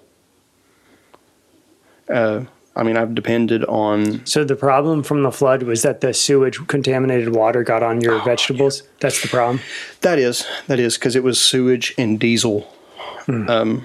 So we've been doing research on what we can save and what we can't save. Anything that was submerged is definitely getting chucked, because there's no saving that. So our root crops, we had some sweet potatoes and some radishes and stuff. They're gone. It's done. But those aren't what I'm worried about. Anything that was just splashed with water has to be thoroughly rinsed before it's fit for human consumption. Mm-hmm. But anything above the water line, it's okay. It should be fine. You're not supposed to eat anything from the roots of something that was submerged. But we're still trying to find out more about that, and if I can get some help figuring that out, I'd love that, because we've put so much money and time into this garden for tomatoes and our squash and all that. The squash definitely has to go because it was all taken. But my beans, they're getting ready to flower. I had some melons that were sitting on the ground. They're gone. My peppers, I was so proud of, are loaded with them right now. We're going to overwinter them, fortunately, and just top them and then rinse them and then replant them next year so they grow bigger and stronger. So they'll be safe to eat next year, just not now. Talk about, you were telling me a little bit growing up. You said you didn't necessarily do any big game hunting, but you said you did a lot of like the frog gigging. Oh yeah, I frog gigged and squirrel hunted my whole life, and I mean I would go deer hunting with my dad, but like I would squirrel hunt. I mean, small game hunting is in its own right a rewarding experience and something I enjoy. I'm not deer hunting right now. I'm squirrel hunting, or if I'm not turkey hunting, to back up there, I'm going to start turkey hunting this year. Mm-hmm. I've never been before. There's a huge problem right now with with an overabundance of turkey poult predators like raccoons. Mm-hmm. And because there's not as many people raccoon hunting. Or fur trapping. Or trapping. Coon hunters were the biggest predators of coons. And there's just not many people taking them now. So it's impacting the turkey population in Kentucky and Tennessee specifically. Kentucky hasn't changed anything about their regulations for turkey this year, to my knowledge, as of today, but Tennessee has. So I don't know Tennessee's laws and regulations. I just know that they've done that and stuff, and it's something to keep in mind because we partner with Tennessee a lot in Kentucky. Hey, and what were you saying about the turtle? You have a special word for it? Oh yeah, turtle bugging. Turtle bugging? Bugging. I love that. So you noodle for catfish and you bug for turtles. I love that. Bug for turtles. Yeah, and you cuss when you get bit by a muskrat. So a muskrat will take a finger. They're awful little critters. But so like when you would walk the river, unfortunately the same river that has decided to eat Letcher County and the rest of Kentucky, you would stick your hand up in a hole and you'd feel for catfish or whatnot. Or you do it in lakes and other places too, but I mean, we've done it in the river. You stick your hand up in a hole, and if you make your hand into a C shape so that if a turtle is facing you, it'll snip just the knuckle, it won't take a finger. But if you stick your hand in flat like paper, it can take a tip. I mean, that is absolutely courageous. Sticking your hand into a dark hole that might have a snapping turtle. And snapping turtles are the key to it is keeping your hand near the bottom so that it can't get up under the fingertip. But the idea is to grab the turtle by the tail, and I've seen this done. You grab the turtle by the tail, you pull it out, and you throw it in a burlap sack, and you go and you find another turtle, and you repeat the process. Turtle meat, delicious. It's incredible. It's one of I was telling you earlier, it's one of the best wild game meats I've ever had. Yeah. Over the past 5 years that I got into hunting, trapping, some fishing, turtle meat is high up on the list. Yeah. And same thing. Like when I caught my first, I did it on a limb line. Yeah. And it was a big ass turtle. Yeah. And I did the same thing. I put it in my backpack and I hiked like a mile out of the woods with a turtle in my backpack. Well, I need to get Kelly, my wife, to tell you the story of when she was a little girl playing in the playground and she looked and saw a huge turtle sunbathing, and she just went back and got it and threw it in her dad's bass net and hiked it home, and they threw it in a garbage bag, or not garbage bag, a garbage can for a day or two, and she fed it earthworms and let it go the next day. So, I mean, a lot of times when we catch turtles, it's a bycatch. When you're setting a limb line and trying to catch, a catfish, and turtle bites it, well, the turtle's not going to make it. So you try to be as humane as possible, but it's still pretty brutal. It's brutal. You have to cut their head off. Yes. And while they're alive, they're alive, hold their head out and cut their head off. I've seen people shoot them, and I'm sure that's better, but it's just the way we've seen it is done with a pair of channel locks and a fillet knife. So that's how I did it. It's rough. It's really rough. But I mean, it's part of it. Most of my childhood, I grew up frog gigging. Okay, so I tried it once, but I'm not even going to say that because it was such a failed attempt. So I'm taking you sometime. Talk about it a bit. Okay, so frog gigging is essentially requires three things: a good body of water, clean body of water, I should say, an abundance of frogs, bullfrogs. Bullfrogs. Is that the only species? You don't go for the wood frogs, right? No, it's just bullfrogs, because bullfrogs are. I mean, I've seen them as half the size of a chicken. Wow. I mean, I've seen some big bullfrogs, especially in the lakes where people aren't, bothering them and stuff. I've seen, well, I guess what I was saying was, water, frogs, and then you need a trident. Yeah, you use a gig, which is a spear with little tines on the end of it. You keep razor sharp. And you pin the frog in the water after shining a bright light in its eyes. So it's at night. At night. You have to go at night. I'm sure you could go in the daytime, but you probably couldn't get them to freeze like that. I've seen people shoot them with BB guns and stuff in the daytime, or you catch them on a fishing line with a piece of red fabric, like a treble hook or something.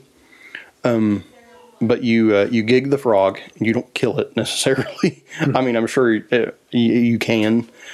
But the idea is that you grab them with this spear and you throw them in a bucket, or I've seen people put them on a stringer. That's a little too inhumane for my taste.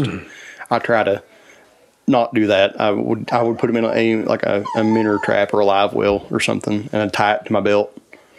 And you throw a frog in there after gigging it, and then you have a mess of them, and you take them, you stun them by hitting their head. That kills them or stuns them. You cut their legs off, you skin the legs, and you deep fry them, and they literally taste like chicken. I can't wait to try that. It is the best meat you'll ever eat. So how many of those legs makes a meal? Oh, man. It's not unusual to have 40 to 60 frogs in a night between two people. Between two people? Yeah. I mean, you could probably get 40 frogs per person, but that's beyond our limit in Kentucky. That's, it wouldn't be difficult at all, especially to eat 20, 30 of them. I would, yeah. I mean, in a meal. Then no, how many in a meal? Oh, in a meal, I'd say 10 to 15, easy. Okay, it's kind of like a chicken wing. Some frogs are smaller, so it's like eating chicken wings. Yeah, it's like chicken wings. They're about the same size. It's hard for me to describe this because wild bullfrogs are more smaller than like store-bought frog legs that you might see at an Asian market or Asian grocery store. I've seen them there, and they're huge. Mm-hmm. I'm sure somebody could fix them really well. Mm-hmm. I've seen them in Vietnamese food and Chinese food and stuff a lot. Yeah, I haven't had frog yet.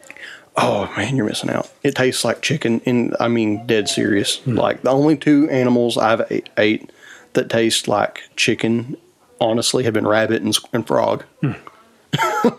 And I mean, I raise quail. Quail's a very lean bird and stuff. It's delicious, but they're more akin to a red meat because you can cook them at any temperature. You can cook them rare if you wanted it because they can't carry salmonella. That's why their eggs are safe to eat raw. Oh, really? Mm-hmm. Interesting. Yeah, you see quail egg yolk in tartare and stuff.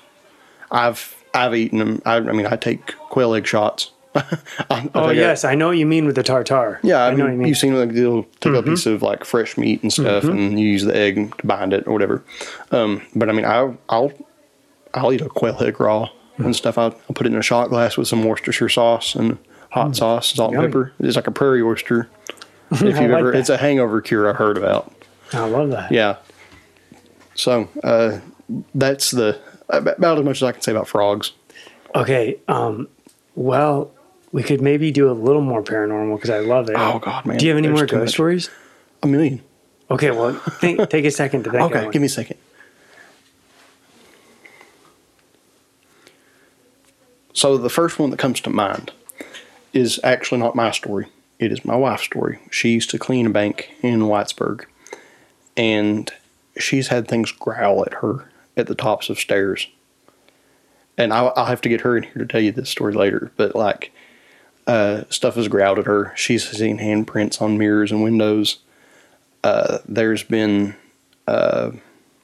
one thing that made her run home once. And I'm going to butcher this story. She's going to kill me when she hears this. She was cleaning a floor that had computers on it, and she said the mouse came on, and she was like, "Oh, that's weird."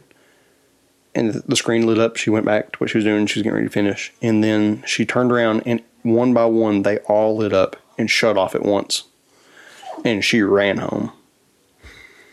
That's stuff from Whitesburg. I've heard ghost stories my whole life. People in their homes and stuff. Now, this is the big one. This is the big story I told you I was going to tell you yesterday when we were on the car ride.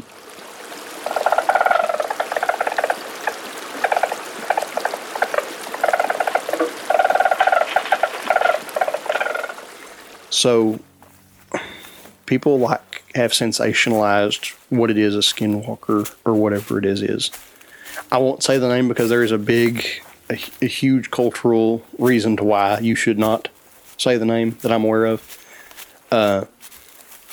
because it invokes the creature.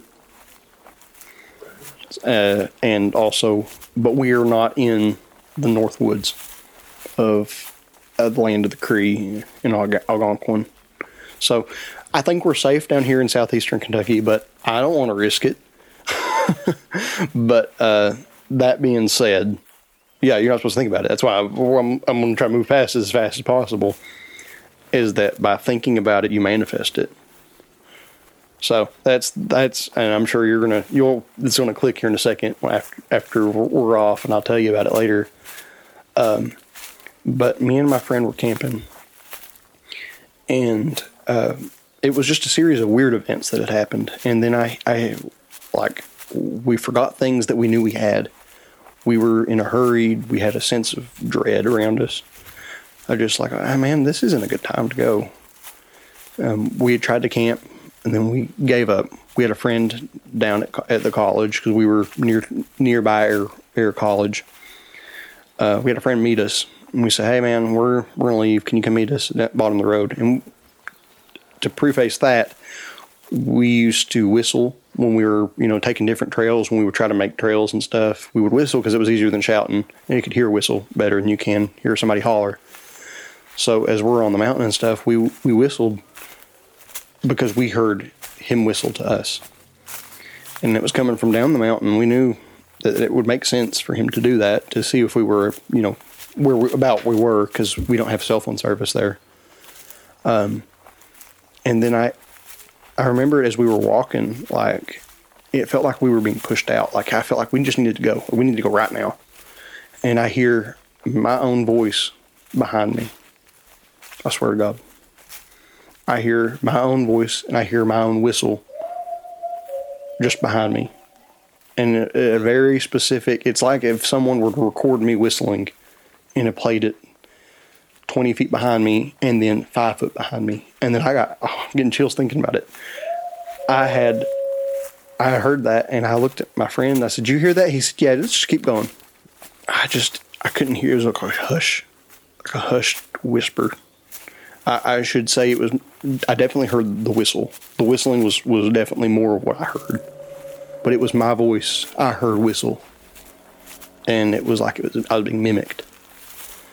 And this is something I couldn't make up if I wanted to. I didn't think much of it at the time, believe it or not. But we get down to the bottom. I said, "Did you holler? Did you whistle? Did you holler at us?" He said, No, we didn't. I was like, "Oh, that's creepy." And I was telling the same story to my wife, and she's like, "Oh my God, that's the goat man." And I was like, "Goat man, what's that?" And apparently the story behind the goat man is that it mimics people. It doesn't want to eat you, but it likes to mess with you. And I was like, "Oh, that's creepy." And I read more on it, and I was like, "Wow, that is wild." So as time goes on, anytime I went back up there, I didn't go on. But I talked to one of the professors of the college, because this was above the college. He lived in a cabin facing the woods, and he said for months, I'd say this was the year after that.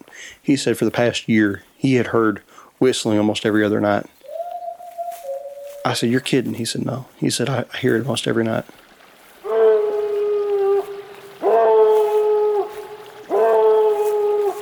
I mean, on Sasquatch in Appalachia, my great-grandparents, before TVs had made their way in the mountains, had seen hairy men drinking at the river, had seen, a big one. This is a shorter story. They were coon hunters in the 20s, and they brought a little bit of moonshine with them just to keep themselves warm on a cold night hunting coons. The dogs had got after something, and they said by the time they got up on the dogs, they saw a hairy man rip a dog in half and throw one half at them. They shot the critter, and it ran off with the dog dead. And this has been in the 20s.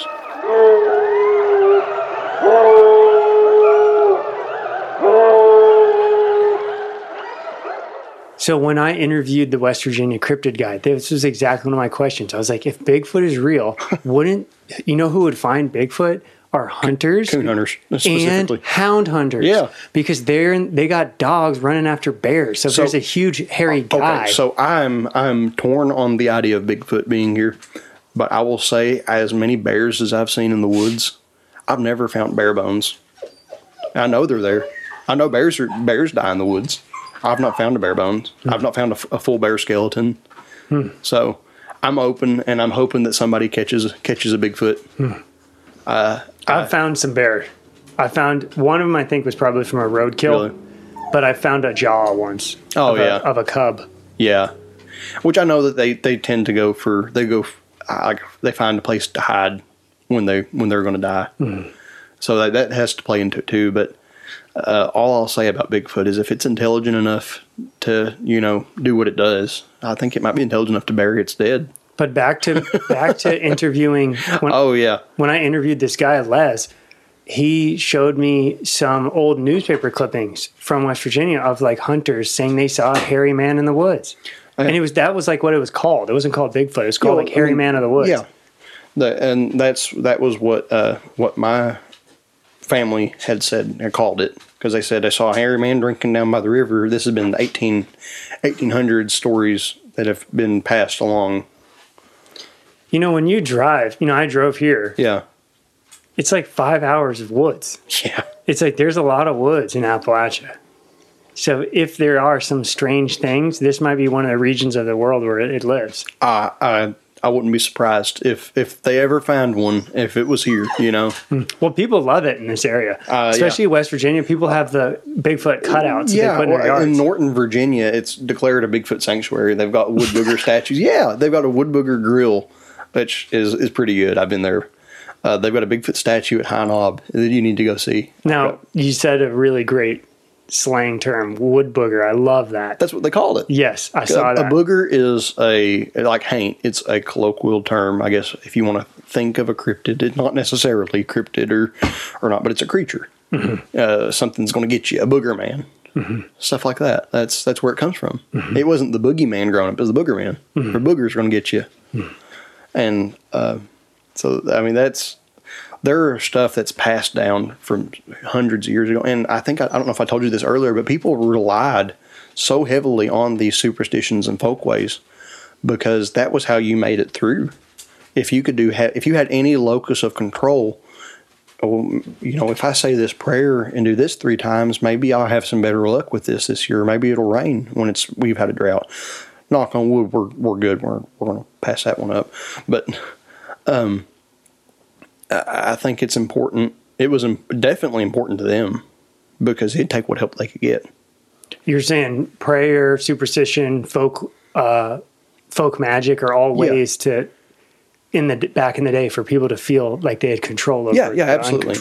And while I don't believe personally prayer allows me to control anything, it's the faith that things will be according to my God's will, and that is my desire, not of my own. And that there is such, Christianity is so important to this and to the folk traditions here. Mm-hmm.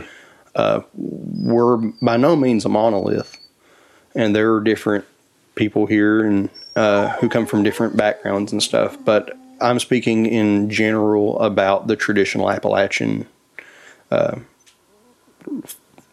folklore, mm-hmm. and it's all tied together. Everything is. Maybe before we end, do you want to, because you started telling me a little bit, you want to do a little bit of local history? Because I love that stuff. We grabbed the books that we think were salvageable from the library. Right. We dropped them off to a little area that's a historical area. Oh yeah. So Pound Gap is I think you called it. You said we were in the shadow of Daniel Boone, and that was very true. No, I said, because you said sometimes you hunt. Your friend owns land right there. Yeah. I said you get a hunt in the shadow of Daniel Boone. Well, yeah, and I do. I very much do, because Pound Gap was known as Sounder's Gap or Sounding. I forgot how it's referred to in his journals and his diaries, but he crossed through Pound Gap into Kentucky that way before he. It was one of the ways he crossed in, because he crossed through the Cumberland Gap. Mm-hmm. But Pound Gap is mentioned in his travels and stuff as a way back across, and it is that area that is now where Jenkins, Kentucky is, where we donated some things yesterday. And you were saying up in the woods there's an old wagon trail, a settler wagon trail. Yeah, it comes, and it was used until the road came in. It was, I mean, it went back 150 years, 200 years, until the road came in, 50 years ago. So, I mean, those wagon trails are very important to people who were coming in here. There was a lot of local history of Hanging Rock and Killing Rock, and Devil John Wright and Red Fox Jr. and all those folks. I'll save that for some other time and stuff, but because there's hours to be said about that. But like, this area is steeped in history, and there's a lot of violence and bloodshed in these mountains, and I think that ties into the supernatural part too. Because there's been a lot of the Hatfield and McCoys weren't far from here. I saw the signs on the road. Yeah, well, I only know that very little. I'm kin to both sides, one way or another, through cousins and cousins and cousins. You can do genealogy. I do genealogy. And I've done that for years, but I've always found it very interesting. So, with that said, there was a Civil War battle in that area, and I mean, I think you can still probably, if you were to take a metal detector and search some of the old old white oaks, you might find a musket ball or two. That would be exciting. Yeah, I love all that. They've done a lot. Stuff. They found a lot of stuff already, and they've already cataloged that stuff. But I'm sure there's something that's not been found. There's the legend of rebel gold hidden in caves and stuff. Do you know more about that? No, I don't. But a lot of the stories about it have led some of the old mountain men that we grew up around to go and fill in the caves so people don't die trying to get in there. They closed up the caves? One man did. Because there's so much folklore about there being treasure back in them that they walled them in so people don't get lost? Yeah. Wow. There's so much to be said about that too. I mean, I can tell you all these folk histories and stuff, and I'm not the best person to tell you these. I just know about them. Hey, well, if you can find someone for me, I'll come back to do it. Absolutely. Because I love the little histories, those folk histories. Oh, sorry about that. The dogs are having a field day right now. It's still chaos down here right now. That's all right. Okay. Final question. Unless you have more to say. But I have been thinking a lot lately, and we've been talking about it with other guests on the podcast about like ancestors and how that influences who we are, and having like cultural or connects us to mythologies and story and stuff like that. I just love that. So you said you were interested in your genealogy. Like are you interested in how that connects you back to Europe? Or like that? Absolutely. And how that influences who you are? So I come from a Scots, Irish, and English background mainly, but there are stories from old England and songs that have been carried into where we are now and stuff. I remember hearing stories of people from England coming to visit this area and someone getting their daughter to sing a song, and it's the same exact song that they remember their grandmother singing in England. And so, I mean, this stuff is just pervasive, and we're tied so deeply to our heritage here because it is just who we are. We're many different types of people. There's Melungeon here, which is a Creole. You can't even call it Creole. It is a triracial group of African, indigenous, and European ancestry. Yeah, if you read... And even Middle Eastern. Yeah, a lot of novels that take place in the 1800s will talk about Melungeon. Yeah, and most people here are, and they don't know it. Mm-hmm. That's what you're telling me. Yeah, and I mean, there's so much to be said about that, and I'd love to talk more about that. Mm-hmm. But I mean, as far as the ancestry here goes, people are more curious about it here, I think. We want to know about who we were. I know it's a hot topic to talk about the Civil War and stuff, and I'm not here to make a judgment or accusation one way or the other. It was a different people. But the history, to give you an idea of how much we are not what people think we are, Letcher County, where I live, was a Confederate county. South of us in Harlan County, or I guess southwest of us in Harlan County was a Union county and was a Union stronghold and was pivotal to the Union winning the war in this theater. So I think people can talk about that all day. So it's and there are scars of the Civil War still here, and it's not like in Gettysburg where you can see bullet holes in the mountain, and trees and in homes and stuff that are still standing. But you can read the journal entries and stuff, and you're like, wow, that's crazy. I know where the river bend where that is, where the Confederates were routed right here. I know where that's at. It's a Food City parking lot now. That is haunting. Yeah. That is haunting. I was actually thinking something so similar. Like, you could be standing in an aisle in Walmart, and 200 years ago, 500 years ago, was that a Native American camp? So about the people who were here before the Europeans, there's a lot to be said about that. Isn't a lot known about who was here. I know the Yuchi were prevalent here, the Shawnee and the Cherokee were, and a lot of the encounters with the Shawnee happened in Kentucky with Daniel Boone and stuff. So the Cherokee and Shawnee, to my knowledge, and to my understanding, fought what can be thought of as a hot and cold war over the hunting grounds here. And the Long Hunters were the ones who stayed, and they were our forefathers. So, oh, interesting. Yeah. So the Long Hunters, I want to do a podcast solely on that. Oh, yeah. So the Long Hunters were coming from like Virginia, and they would come out here for months at a time with like a whole caravan of hunters. Have you heard of place names like Stinking Creek? No. There is Stinking Creek local to here, but I've heard of a couple, and I'm sure there's plenty in Appalachia and as a whole. And I'm not sure how many of them are tied directly to this story, but I've heard they're called Stinking Creeks because that's where the Long Hunters would dress their game. Incredible. And they would dress all their deer down by the river in this part. And it's Stinking Creek because there's rotten game down there. Mm-hmm.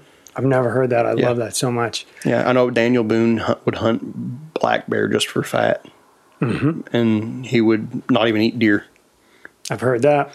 So, I mean, that's... man, hunting and gathering here is just pivotal to who we are, and we still do it. And you're in the shadow of historical figures, both indigenous and...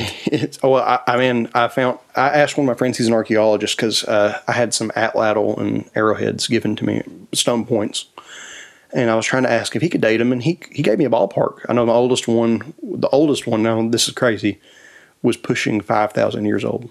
Wow. Yeah. That you found or was given to you? It was given to me. I didn't find them. I have a mixed feelings about finding arrowheads and taking them. I've heard people say they come to you when you need them, but also they're not always mine to take. But I know in historical likelihood, they might have fallen out of somebody's bag or pocket, or they were lodged in an animal or something. So there's a lot to be said about that, and I'll let people argue that all day. That's not my argument, or I really don't have enough knowledge about something. I have the soul of like a Victorian collector. Yeah. So I like collecting things because it makes things like museums to me are amazing because it's a house of knowledge. There's even a magic when you find something in the woods, it's beautiful. But when you remove it from the woods and you put it like in your shadow box, it makes it almost like a holy it's a token. It's like it becomes and it becomes magnified because it's no longer in its natural setting. You've kind of somebody in West Virginia found a ground sloth skull turkey hunting. And it made the rounds on social media and stuff, and I'm jealous. I would love that. I'm such a nerd, and I love paleontology and prehistory and stuff, and Appalachia is covered up in it. Oh my god! Yeah. Did they have to give it to a museum or something? No, they had it identified and stuff. I think they were working with the museum on doing something with it. I'm not sure exactly who that person is. I just remember seeing the picture and reading on it because I was very curious and I was jealous. Mm-hmm. Man, that's a gold mine. He said at first they thought it was a cow skull because just from looking at it from the creek, but they got up on it. And as soon as they picked it up, they're like, "Oh, this isn't a cow skull." And it's like, it looks like one of them ground sloth skulls, I think. And then I think that's the story. I'm sure they're going to, they would. That's so awesome. Yeah. In southwestern Virginia, maybe not too far from here, is they found an American cheetah in a cave. There was some cavers. I don't know if they were going there specifically looking for fossils. I think they were, but they were doing a survey of a cave.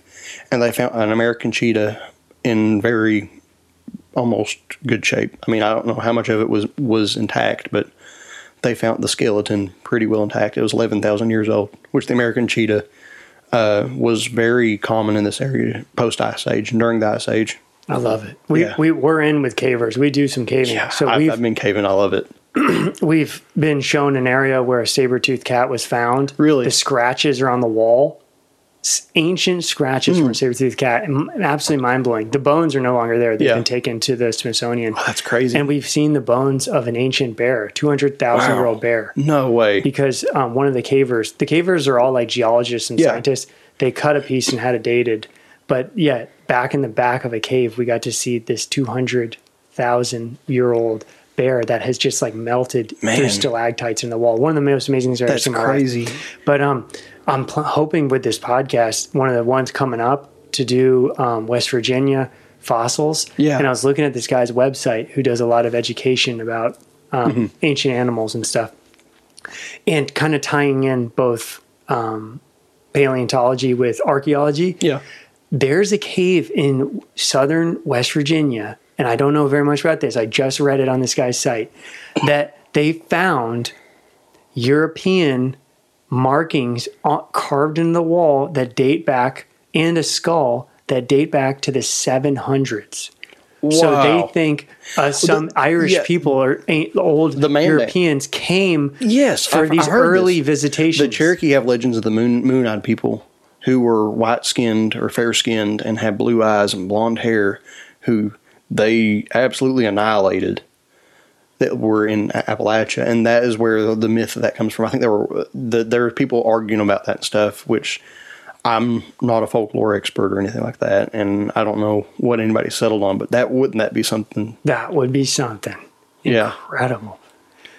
Cool, brother. Well, I think we've had a great conversation. Yeah, man.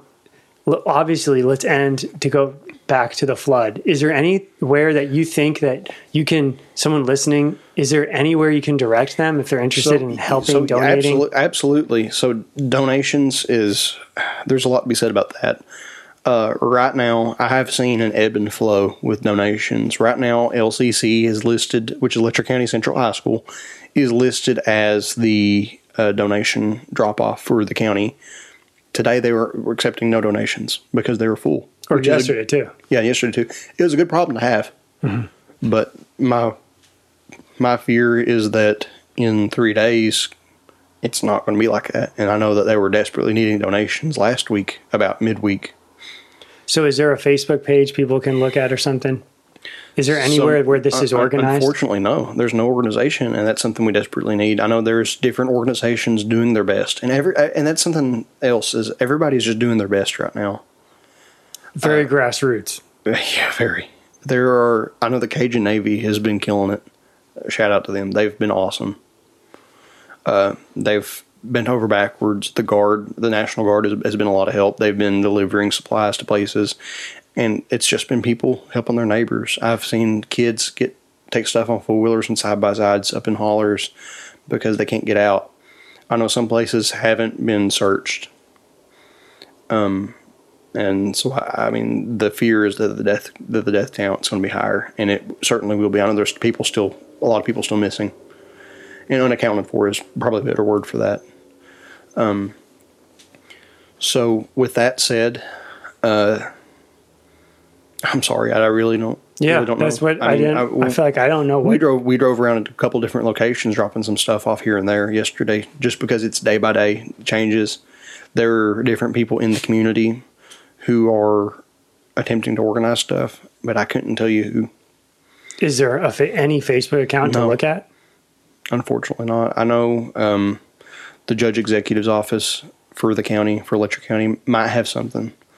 And this is just for Letcher County. I'm still worried about people in Knott and Breathitt and Perry County. I drove through Knott. Yeah. I mean, I've got friends and family there, and I don't know what's going on there. I really don't.